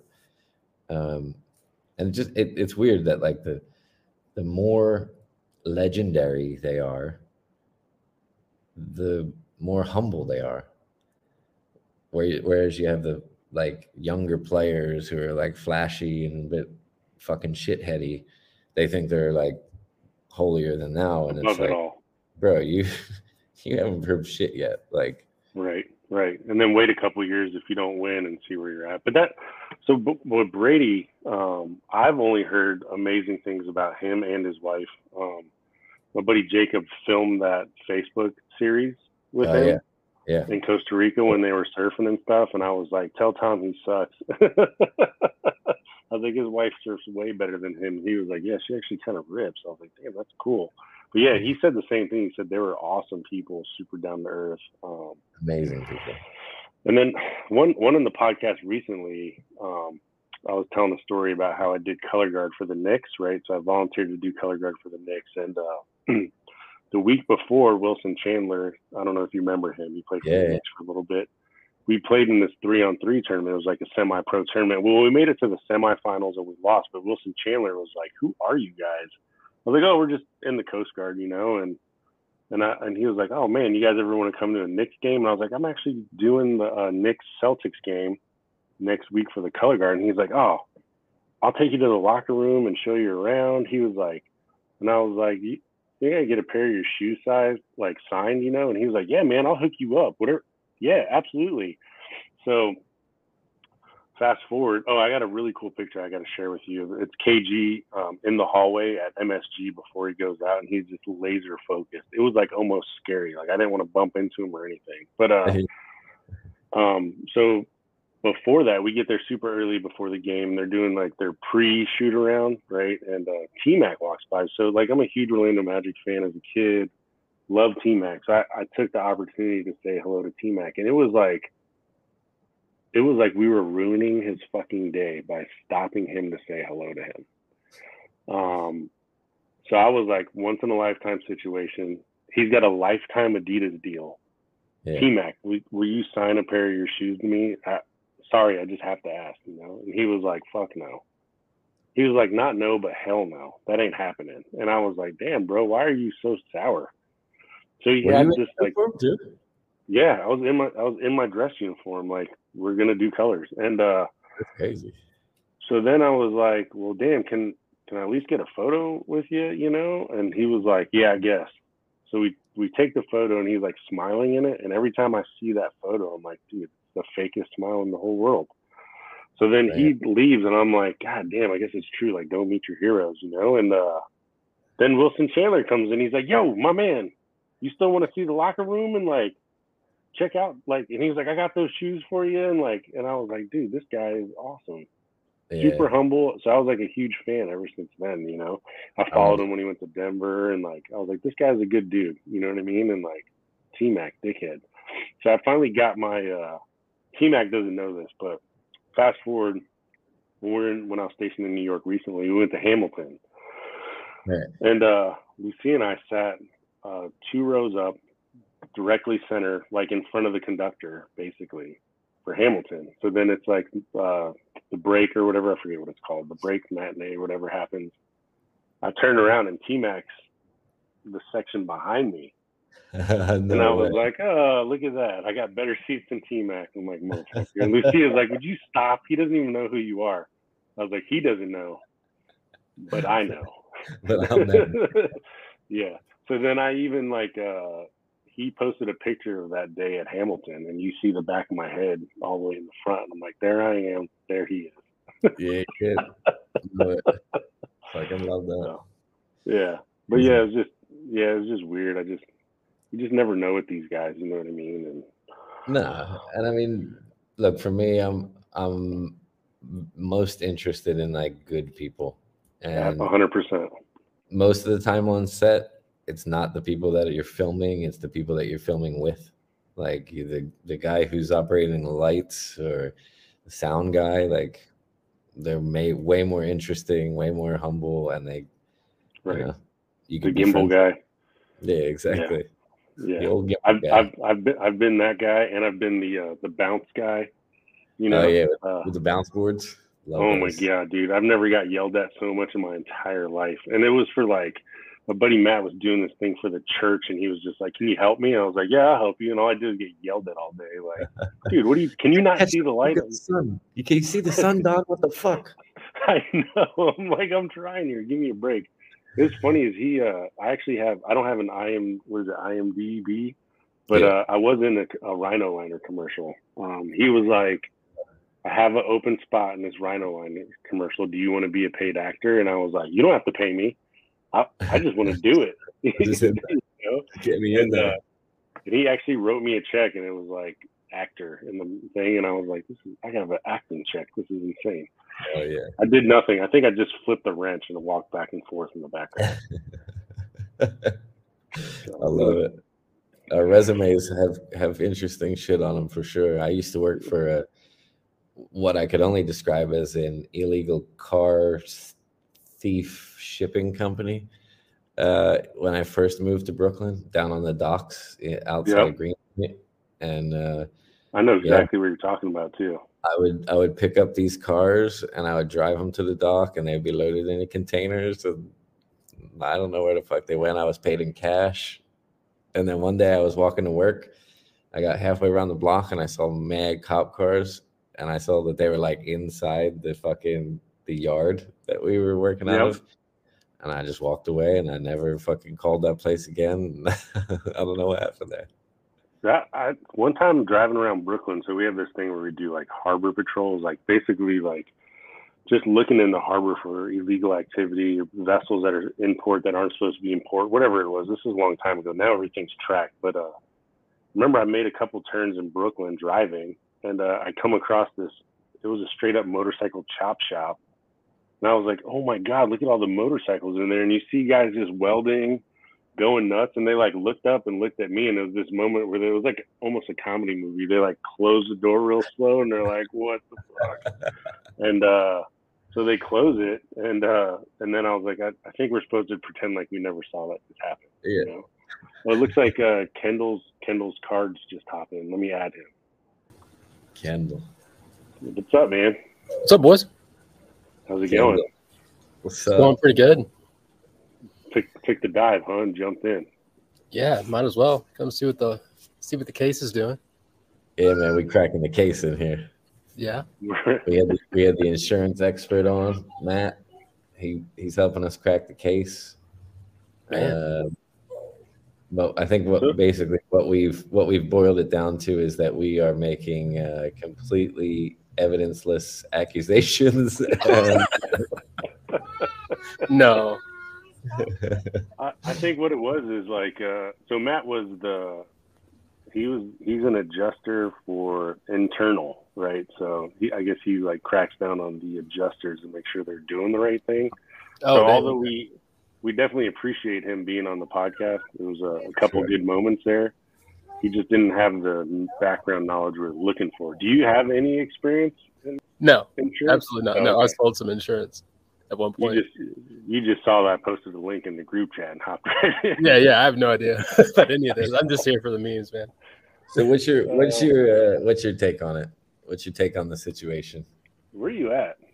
I'm outside. I know, down but here in where? Texas. Like Texas. I got Yeah, right up. I'm like 10 minutes from the Dallas show. Looks rich back there. What's going on behind you? Yeah, You got a grotto? so first what's it got, like a koi pond waterfall? Oh, yeah. He's at a mini golf course. It's And then easy. I thought, actually, wait, there's a sofa back there in the yard, so he's got to be in Texas. Yeah. Just I enjoying don't it. I don't It was like like tornadoes I last night, but look, it's gorgeous today. Oh shit! started this group chat and I'm the poorest one in it. This shit doesn't make any sense. Yeah. So Kendall, what do you think? What's your take That on the Mamba cards it's break-in probably just situation really and the poorly GoFund?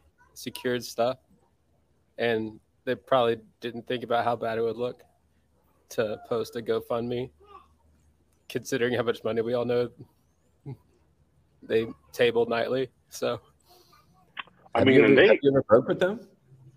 I broke some with them. Yeah, have you? yeah. I never. I used to break a ton of stuff. So I don't that was Kendall's involuntary. Yes, I have plenty of money to burn. So because I've seen them I've watched their breaks, Justin, and Kendall. So you already know, but they have a few people that are in there that just break like thousands and thousands. It's incredible. Thousands. Yeah. You don't even realize it until like you step back and you're like, wait a second, I've seen this guy like rip 100 boxes of the stuff at like $2K a box. Yeah, NT, everything. They're still ripping Prism Choice from 19 with John Morant and Zion. I remember like watching them rip like boxes of Choice at like $3,300 a box. Yep. And guys would like rip cases.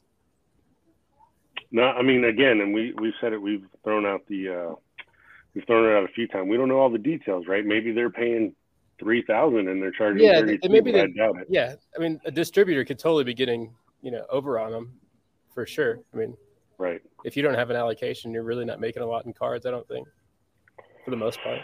No, but I can't. I mean, all Unless you're just buying speculation, and holding right? and stuff.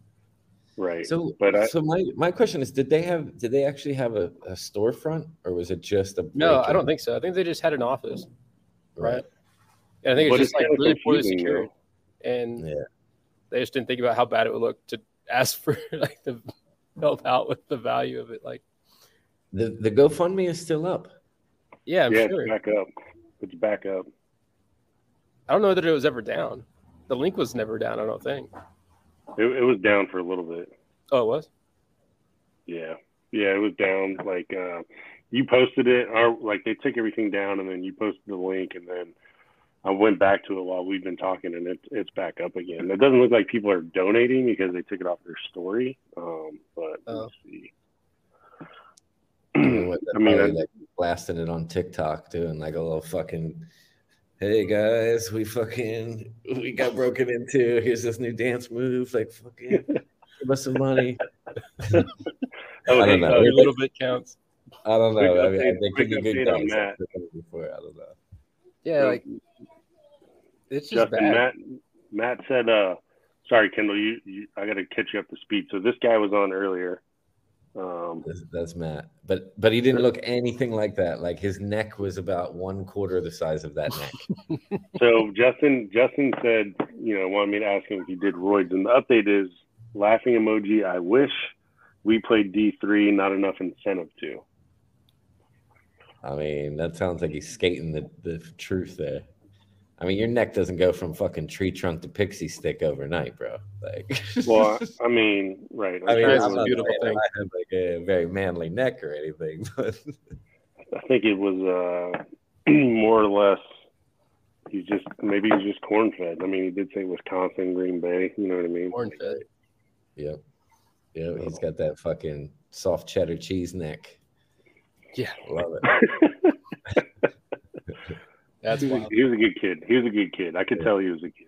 Is he in our group chat or like? No, he's not. He just I made the post on my stories and he hit me up. So Oh it'd be shit! weird. I think there's a couple people in the group chat that I didn't add that don't ever respond. So I'm about to boot them. Yeah, I noticed there's- that. There's some creepers. I was like, man, Yeah, I don't think I've seen half the people in here ever be active. yeah. they- Some I don't care who adds who, but some of the people never say anything. So I'm about to boot them. I like to keep a tight circle. We're about to live boot people. We're just become like Survivor in this podcast. Like, all right, now who will you vote off? I think high end Kyler is a real prick. No, I'm just kidding. Did you listen to that podcast? That dude's funny. Yeah, he is. He's really funny. I had to delete this whole segment of it because he didn't understand we were live. Yep. He- When you he- first joined, I was like watching you live on YouTube. I think. Oh at yeah. that point. Yeah. Yeah. He first came on like a firecracker. Like Yep. he's balding, so his hair was just like all over the place. And he was like looking in the camera like this, like, oh shit, what do you mean we're live? Like we're live, and then like he slams it like halfway shut. And I was just like, holy shit, this guy's out of control. And like That's awesome. and then he made some remarks that he was like, I kind of wish I didn't say that. Can you delete it? And I'm like, yeah, I got you. So I had to delete the whole video and then edit it heavily. Oh god. But I clipped it though and sent it to Brandon so he has it. So Jesus. Kendall, who's your AL and NL Rookie of the Year picks? I don't know. nice. You don't fuck with baseball? No, I know zero things about baseball. I was kind of happy when it was like there was a possibility it wasn't going to come back. Call me crazy, but like I was kind of hoping they didn't make a deal, and I didn't have to hear about baseball like all year. You and Peter were on the same page then. Yeah. Because he was straight up just flame throwing baseballs in the group chat one day. Yeah, I'm the So same you're- way. You're primarily what? Football or basketball or what? Primarily football. Soccer Yeah. is kind of like my little passion thing. 'Cause I Oh, played hell yeah. soccer growing up, Let's but go. football is where it's at, collecting wise from pro football. Who's your Dabble a team? little bit in basketball, but I'm Who's more your- so in golf now than even basketball. Who's your team in the NFL? Oh man, it's the Cowboys. Cowboys. Yeah, Let's go. My brother was a Cowboys fan growing up, and we lived right outside of Philly. So he would go to we had season tickets to the Eagles, and we would go, and he would like have to wear like very neutral colored clothes because sure. even as a kid, they would beat the shit out of you. They found out. Really? Yep, 100%. Hell. I mean, we were going. I mean, this was the old Vet Stadium. It was like end of the Randall Cunningham days. We were at the game. I believe it was when Michael Irvin got hurt, and everybody was cheering. Do you remember that game? Yeah, I remember Yeah, watching that game. so We were there. no matter what anyone says, Wow. Philly fans are bar none the worst fans. Yeah. Wait, hold on. Yeah. Who are you Eagles going to say is worse? Eagles fans, not Philly fans. You can't What's lump. the Well, remember that one year that Philly fan threw up on purpose on that Yankees fan at the stadium, It's such a and weird. the story. guy ended up being a cop. So Yeah, it's such a weird story. But it's yes, I do remember that. it's there's a fine line. Like I think Jets fans are right there too. I had one year the Jags. This was like 10 years ago. The Jags beat the Jets, and I was wearing a Jags hat, and I had guys coming up to me, giving me double middle fingers with my 6-year-old, and I'm like, "Listen, I'm about to whoop your ass in front of my son. Like, get away from me." Yeah. You know, like it's not that serious. Like you don't play for the Jets. Like get away from me. Yeah. I can't imagine Not on someone the that doing roster. that like my dad growing up. Mhm. People are crazy. All right, so Kendall, I need to ask you, Dak Prescott, yay, nay? Nay. What's the word? Nay? Nay, Nay. really. Yeah. I mean, I sold all my Dak stuff at a good bit under just to get out of it. Honestly. What about Zeke? Oh, Zeke's far gone. Right. Yeah, I've So been on the what do the Pollard train for a Cowboys- while there. For you, Yeah, I'm what- kind of surprised they don't go with Pollard. Yeah, I think it's just the money at this point. Honestly, you pay the guy all the money. Like, if you're not giving them the touches, like they kind of have to let him like flame out publicly, right. you know. And people have to kind of like realize that he's gone. He just like, I mean, he was one of the most brutalized, overused running backs early in his career. Like he put up stupid numbers early on huge volumes. Like he's running into the same kind of wall McCaffrey is, you know, injury wise. Like, Dude, McCaffrey, I won't draft him in a fantasy draft ever. no. And people still do. Number 2 pick, McCaffrey. I'm like, you guys are nuts. You know, you That's got a shame, Jonathan too, Taylor's because- probably going to be the number 1 fantasy pick this year, probably. I would imagine. Who's that? Jonathan Taylor. Hmm, You would think so. yeah. Thank you. Yeah, I mean, What's your background? What you got going on back there? So what do you do besides cards with this guy? Software consulting. Oh, nice. Yeah, just like project management and stuff like that. very cool. Super boring. Is this your is house? super- Are you like at a hotel or where are you at? Oh no, this is the backyard at the house. Sick, dude. You got your own. Is it a pond or a lake? What is it? Oh, it's just a pool. Oh, it's a swimming pool. Holy crap! There you go. Dude, So we're staying with Kendall at the Dallas show. 100%. goddamn Y'all should. I told her we were gonna throw a dinner at least out here one night sick. for everybody. Especially now that it's in Have you- May and it's gonna be nice where we can actually get in the pool and everything. Have you known Lane for a while? I've known Lane, like he's like one of the first like card guys I really met, probably about a year and a half ago. Okay, Yeah, Lane's good people. absolutely. I love how fiery Lane gets about shit instantly. Same. He's like Lane is like 0 to 100. He's like, Yeah, you Hold never know on. what it's gonna be. it's not like that. It's like A, B, C, D, D. You know, like here's the proof, here's the proof, here's the facts. Here's the now. What are you gonna say? And it's just like, fuck you, buddy. Hey, I like it. You know, you might as well stand for something. You know, Yeah, go for it. right. I freaking love it. No, we just Yeah, got some. We got some dynasty pickups recently. We just split some F1 cards.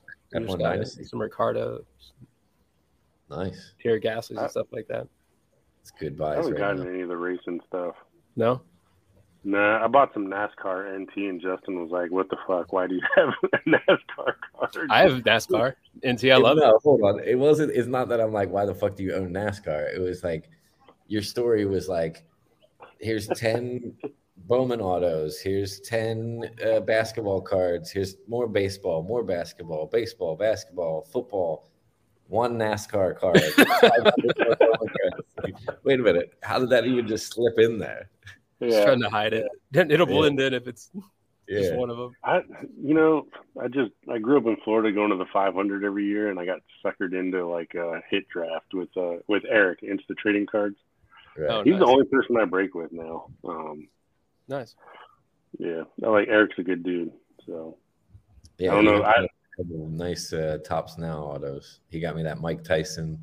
Yeah, that's a sick one. Did you see that Breeze I got back from Panini? That Flawless Breeze is nice. It's crazy. I'm gonna slab and sell that because I'm not a Breeze fan. So if you guys know someone, it'll sell really well. Yeah, people love Breeze. Now, what was the deal with that? You had a redemption that they. No, so you had a damaged card or something. Yeah, so when I first got back into cards, he had like some Obsidian boxes, and he was like, "You want to rip any of these?" And I was like, "No." And he was like, "Oh, I'll just sell them to you for like whatever I paid for them." So I was like, "Fine, just let's rip them and see what we get." So there was like a die cut 101 Breeze, and then when he flipped it over, it looked like a cat took its claws and just went. There was like deep cuts in it, or like a box cutter, like an employee was like, "Fuck Drew Brees," and just like. So he was like, "I'll just send it to Panini. It's easier that way." Eric's such a nice guy. You know, most people are like, "Yeah, I'll send you the shit. Figure it out." Yeah. So he was like, "Yeah, I'll send it." So the last 3 years, like every other week, he would email Panini and be like, "Where the fuck is this card?" And then last week, no response, just something's coming from Panini. And he looked it up and was like, "I'm not telling you what it is. We'll open it live." And I was like, "All right." So he had me gassed though, because he's like, "You're gonna be really stoked." And I was like, in my mind, I was like, "Please be Joe Burrow NT RPA." Yeah. But I can't complain. Was the Obsidian, the Drew Brees Obsidian 101? Was that an auto or was it just a die? No, it was just the stupid Obsidian die cut 101. So I love that you're like, my Obsidian die cut deserves a Joe Burrow NT. I mean, you never know. You definitely didn't set your hopes too high there, Don. Well, I wasn't expecting anything, but then he was so pumped about it. I was like, "Please stop gassing me." Then, you know, he had you high. It's like when you play the lottery when it's 500 million. You just start thinking like, "Well, what if it's you know, like, what could it be?" A what if? Yeah, and then he was like, "It's a future Hall of Famer." So then I was like, "Holy shit! Is it Brady? Is it fucking Pat Mahomes? Who is it?" Breeze didn't even cross my mind because I'm stupid, obviously. But it worked out. It'd be weird if it was anybody but Breeze. It worked out though. What's it numbered to? It's one of those white box 101. Okay.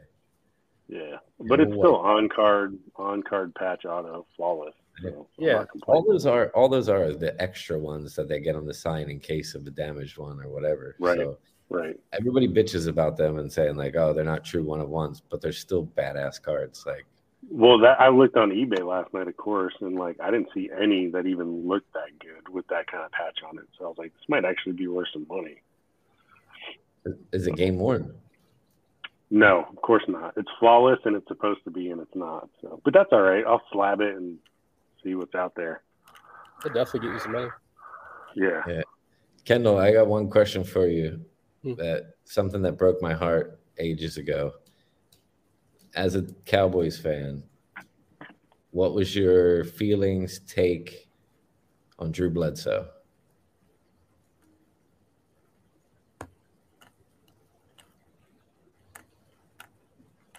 I have no feelings towards Drew Bledsoe. No, you didn't. You weren't like huge on him when he was in Dallas, or no? Absolutely Absolutely not. That hurts. What? Drew Bledsoe. I'm sorry. No, I mean, I didn't know if Cowboys fans liked him as much as Patriots fans did. No, not at all. But I guess he went to Buffalo first, didn't he? Yeah, I just thought it was terrible, honestly, the whole time. Yeah, it was a waste of money for him to go. Yeah. Was he bad with the Pats that year when Tom came in and won the Super Bowl? It just he got hurt, right? It was great. Yeah, he got his fucking lung pierced. Yep. He was in that DC show, and I almost wanted to meet him just so I could ask him a stupid question like that. To be like, hey, do you ever wish that Brady didn't exist or was a lot, just something dumb, just to get a reaction out of him. But then I was like, I thought better of it. I'm like, they don't need Drew Brees to punch me in the face and then I choke slam him in front of everybody. So, wait, Drew Brees or Drew Bledsoe? Bledsoe. Okay. Yeah. I was gonna say, damn, a minute ago you were hyped about having a Drew Brees card. Now you're Don't trying get to it twisted. Very different people. Drew Brees can catch these hands too. Let's go. Oh shit! Kendall, are you going to the National? Yeah, I'll be there. All right, cool. I'll be there on the Thursday and the Friday. I haven't booked anything yet. I need to get that done. Hey, Justin, maybe you can help. I want to hype up, like, how Logan Paul does these fights. Can we get people in the hobby to fight each other in Atlantic City? I feel like it's like so possible to do. Absolutely. Like, For sure. the rough Don and rowdy guys. Don King promoting and. Well, maybe Barstool will do rough and rowdy Atlantic City for the hobby. Can you imagine, like, I mean, you've been to card shows. Like, can you imagine the amount of like nerd fights there would be? And just like I'm here for it. I mean, it would be amazing, but it would be half of them will be like slap fights for sure. For sure, absolutely. Oh, well, I would crush somebody. It wouldn't even be fair. It's like you have like 30% who like knew how to fight, maybe. It's like one of those scenarios. Like sometimes when like I'm out surfing, I don't know if you guys have ever surfed, but like there's like a pecking order in the lineup, right? And then whoever has the inside of the wave has priority. Like I've been cut off before, and I've said something to somebody, and they'll be like, "You want to go on the beach?" And I'm like, "You don't want to go on the beach." I'm like, maybe I look small in the water, but you do not want to go on the beach. You ain't going on It's an optical illusion. No, yeah, and that's the same with this card stuff. I'm just like, okay, but would the fights be like random draw, or would it be like actual like? No, nemesis? We got to get people that have beef. Yeah, nemesis. Yeah. Beef. You have to even create beef. If you want to fight, you have to have beef. So like it would be an incentive to create beef. Yeah. On Instagram. Or it could be like a call out situation. You have to call someone out and then put up a card and then see if they accept the challenge. Damn right. I think that's a great idea. Just corner, like pressure people into making fights. I'm trying to think who's had recent beef. I mean, I guess Mark's Cards versus the World. Yeah. It's a Royal Rumble. I can't really think of who else. I feel like, there's always something going on. Well, like Brian Gray versus like Mitch at the bullpen. See, I'm not even familiar with that. Oh, classic. Yeah. Mitch hates Leaf trading cards and Brian specifically. So, like, what about iconic beefs like that? Hey, since we're on, do you want to talk about what I was asking you earlier today? And you're like, it's too long to type out. Something happened with Phil. Are you talking to me? Yeah. Nah. Too close to home. Too close to home. Hey, I'm going to quote a very, very smart individual who's also in the group. It's none of my business. It's none of my business. Right. Neither is the Mama Cards thing, but we've talked about it for 2 hours. Yeah, but it's not like put a GoFundMe out there. It kind of is. Yeah. And so Kendall, that's what you missed it. It's like anytime you're asking for money, like this next question, you got to kind of like know that the questions are coming and that people are going to be like, "Yo, what is the deal?" Yeah. Especially when, dude, the 7-Eleven has better security. Like I don't get it. Yeah. And then why only the HD cameras on the inside? I hope we're just missing a bunch of information, and they're going to be like, "Oh, the cops have all the other videos and stuff, so we couldn't share it. And the door did have like a gate, but maybe it wasn't down today." But I thought it was funny. The top of the door said "keep open during business hours." That's just like standard business, like stuff on it has to be posted type thing. Fire safety. Yeah. Well, I mean, but they're not a storefront though. I think Brandon. I think they're like. I think it used to be probably. That they've kind of set up. Brandon thinks it's an inside job, right? We'll just throw that on Brandon. We'll just say, yeah, that's what I heard. He was the one who was really pretty sure. Yeah, he thinks it's About an that insane job. It's not. It's Bronamath. Bro, name in your mouth. Bronamath. Owner. I always. Owner math. I don't know if you guys saw. He made that post of like, Urban Dictionary, what bro Namath means. You know. I saw that. Yeah. Dude, at both shows in Tampa, people would walk up to him and be like, "Excuse me, are you Bronamath?" And I'd be like, "Yep, that's him, Bronamath." And he'd be like, "You motherfucker!" And I'm like, dude, I've never seen this many people that can't figure out that it's just Bronamath. Crazy. I couldn't figure that out at first. I thought the same thing. 100%. But Joe Namath is not relevant to most people. Yeah. Like that are younger than I think us. I was talking to Lane about it, actually, because he was telling me about we were probably one of the shows or something, and I said Bronamath or something like this, and he's like, "What? What did you just say?" Like, that's not it. Yeah. But to see people say it to him, I just die laughing. I'm like, Bronamath. And then it's super awkward at card shows too, because I introduce myself as Don, Yeah. but then other people would be like, "Oh, that's Breaking Wax," and I'm like, "My name is Don." Fucking Breaking Wax is just an Instagram handle. So many people break. think my legit first name is Cedar, and I'm like, as cool as that would be, that's not a name. Like, Yeah. like guys, that's not it. But No, and that's I don't know. It's like a weird. That's totally like a. Like, you got the Konami card or something. That's like my wife's cousin. He's a pretty famous tattoo artist, and everybody calls him by his Instagram handle. And I walk into the shop and I'm like, "Hey, is Ray here?" And some of the employees are like, "Who?" I'm like, "Ray, the dude that owns this place, is he here?" And they're like, "Spooky? Yeah, Spooky's back there." And I'm like, I'm not calling him that. you're definitely not spooky to me, bro. Yeah. Oh, And he just laughs. He's like, "Yeah, nobody calls me that anymore." And I'm like, "Well, it's your name." So, hey, we have a question in the live chat. Why did you choose that name, Justin? Phil, up for Riggin, would like to know. Okay, so my father's farm is called Cedar Hollow Farms, and I just figured since my cards all reside at that place, they should be Cedar Hollow cards. Yeah, it's not as interesting as I'm sure he had hoped. No, but that's if you listen to that first podcast you're on with me, it all makes sense. It came to me in a dream while having peyote. No, I was just, family farm. Listen, Well, damn, dude. after 3:00 in the morning, I was gotta about go. to say. I got work. I got to take my daughter to school in 4 hours. So, Yeah, man. Well, it's good. Thanks for coming on, guys. I'll send you guys the link once I do the audio. It'll probably be tomorrow though. So, but Kendall, if you want to come on another episode, and you can get the full podcast experience, let me know. John, why the fuck can't you say podcast, bro? Why I don't do you know. always... Podcast. I don't know. English isn't my first language, so I'd appreciate it if you didn't give me a hard time. Give me a break. Give me a break. Hey, enjoy the All game. All right, man. I'll catch you later. Later.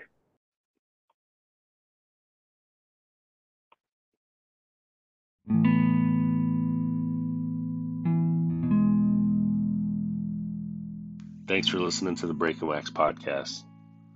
Please, if you enjoyed it, share it, send the link out, put it on your story. I welcome all feedback and comments. Send me a message. Let me know what you're thinking about, what you want to talk about. And if you want to be a guest on the show, I answer all my DMs. I think it's weird when people don't. That's another story for another day. Again, thank you for listening. I appreciate the support and all the love. Peace.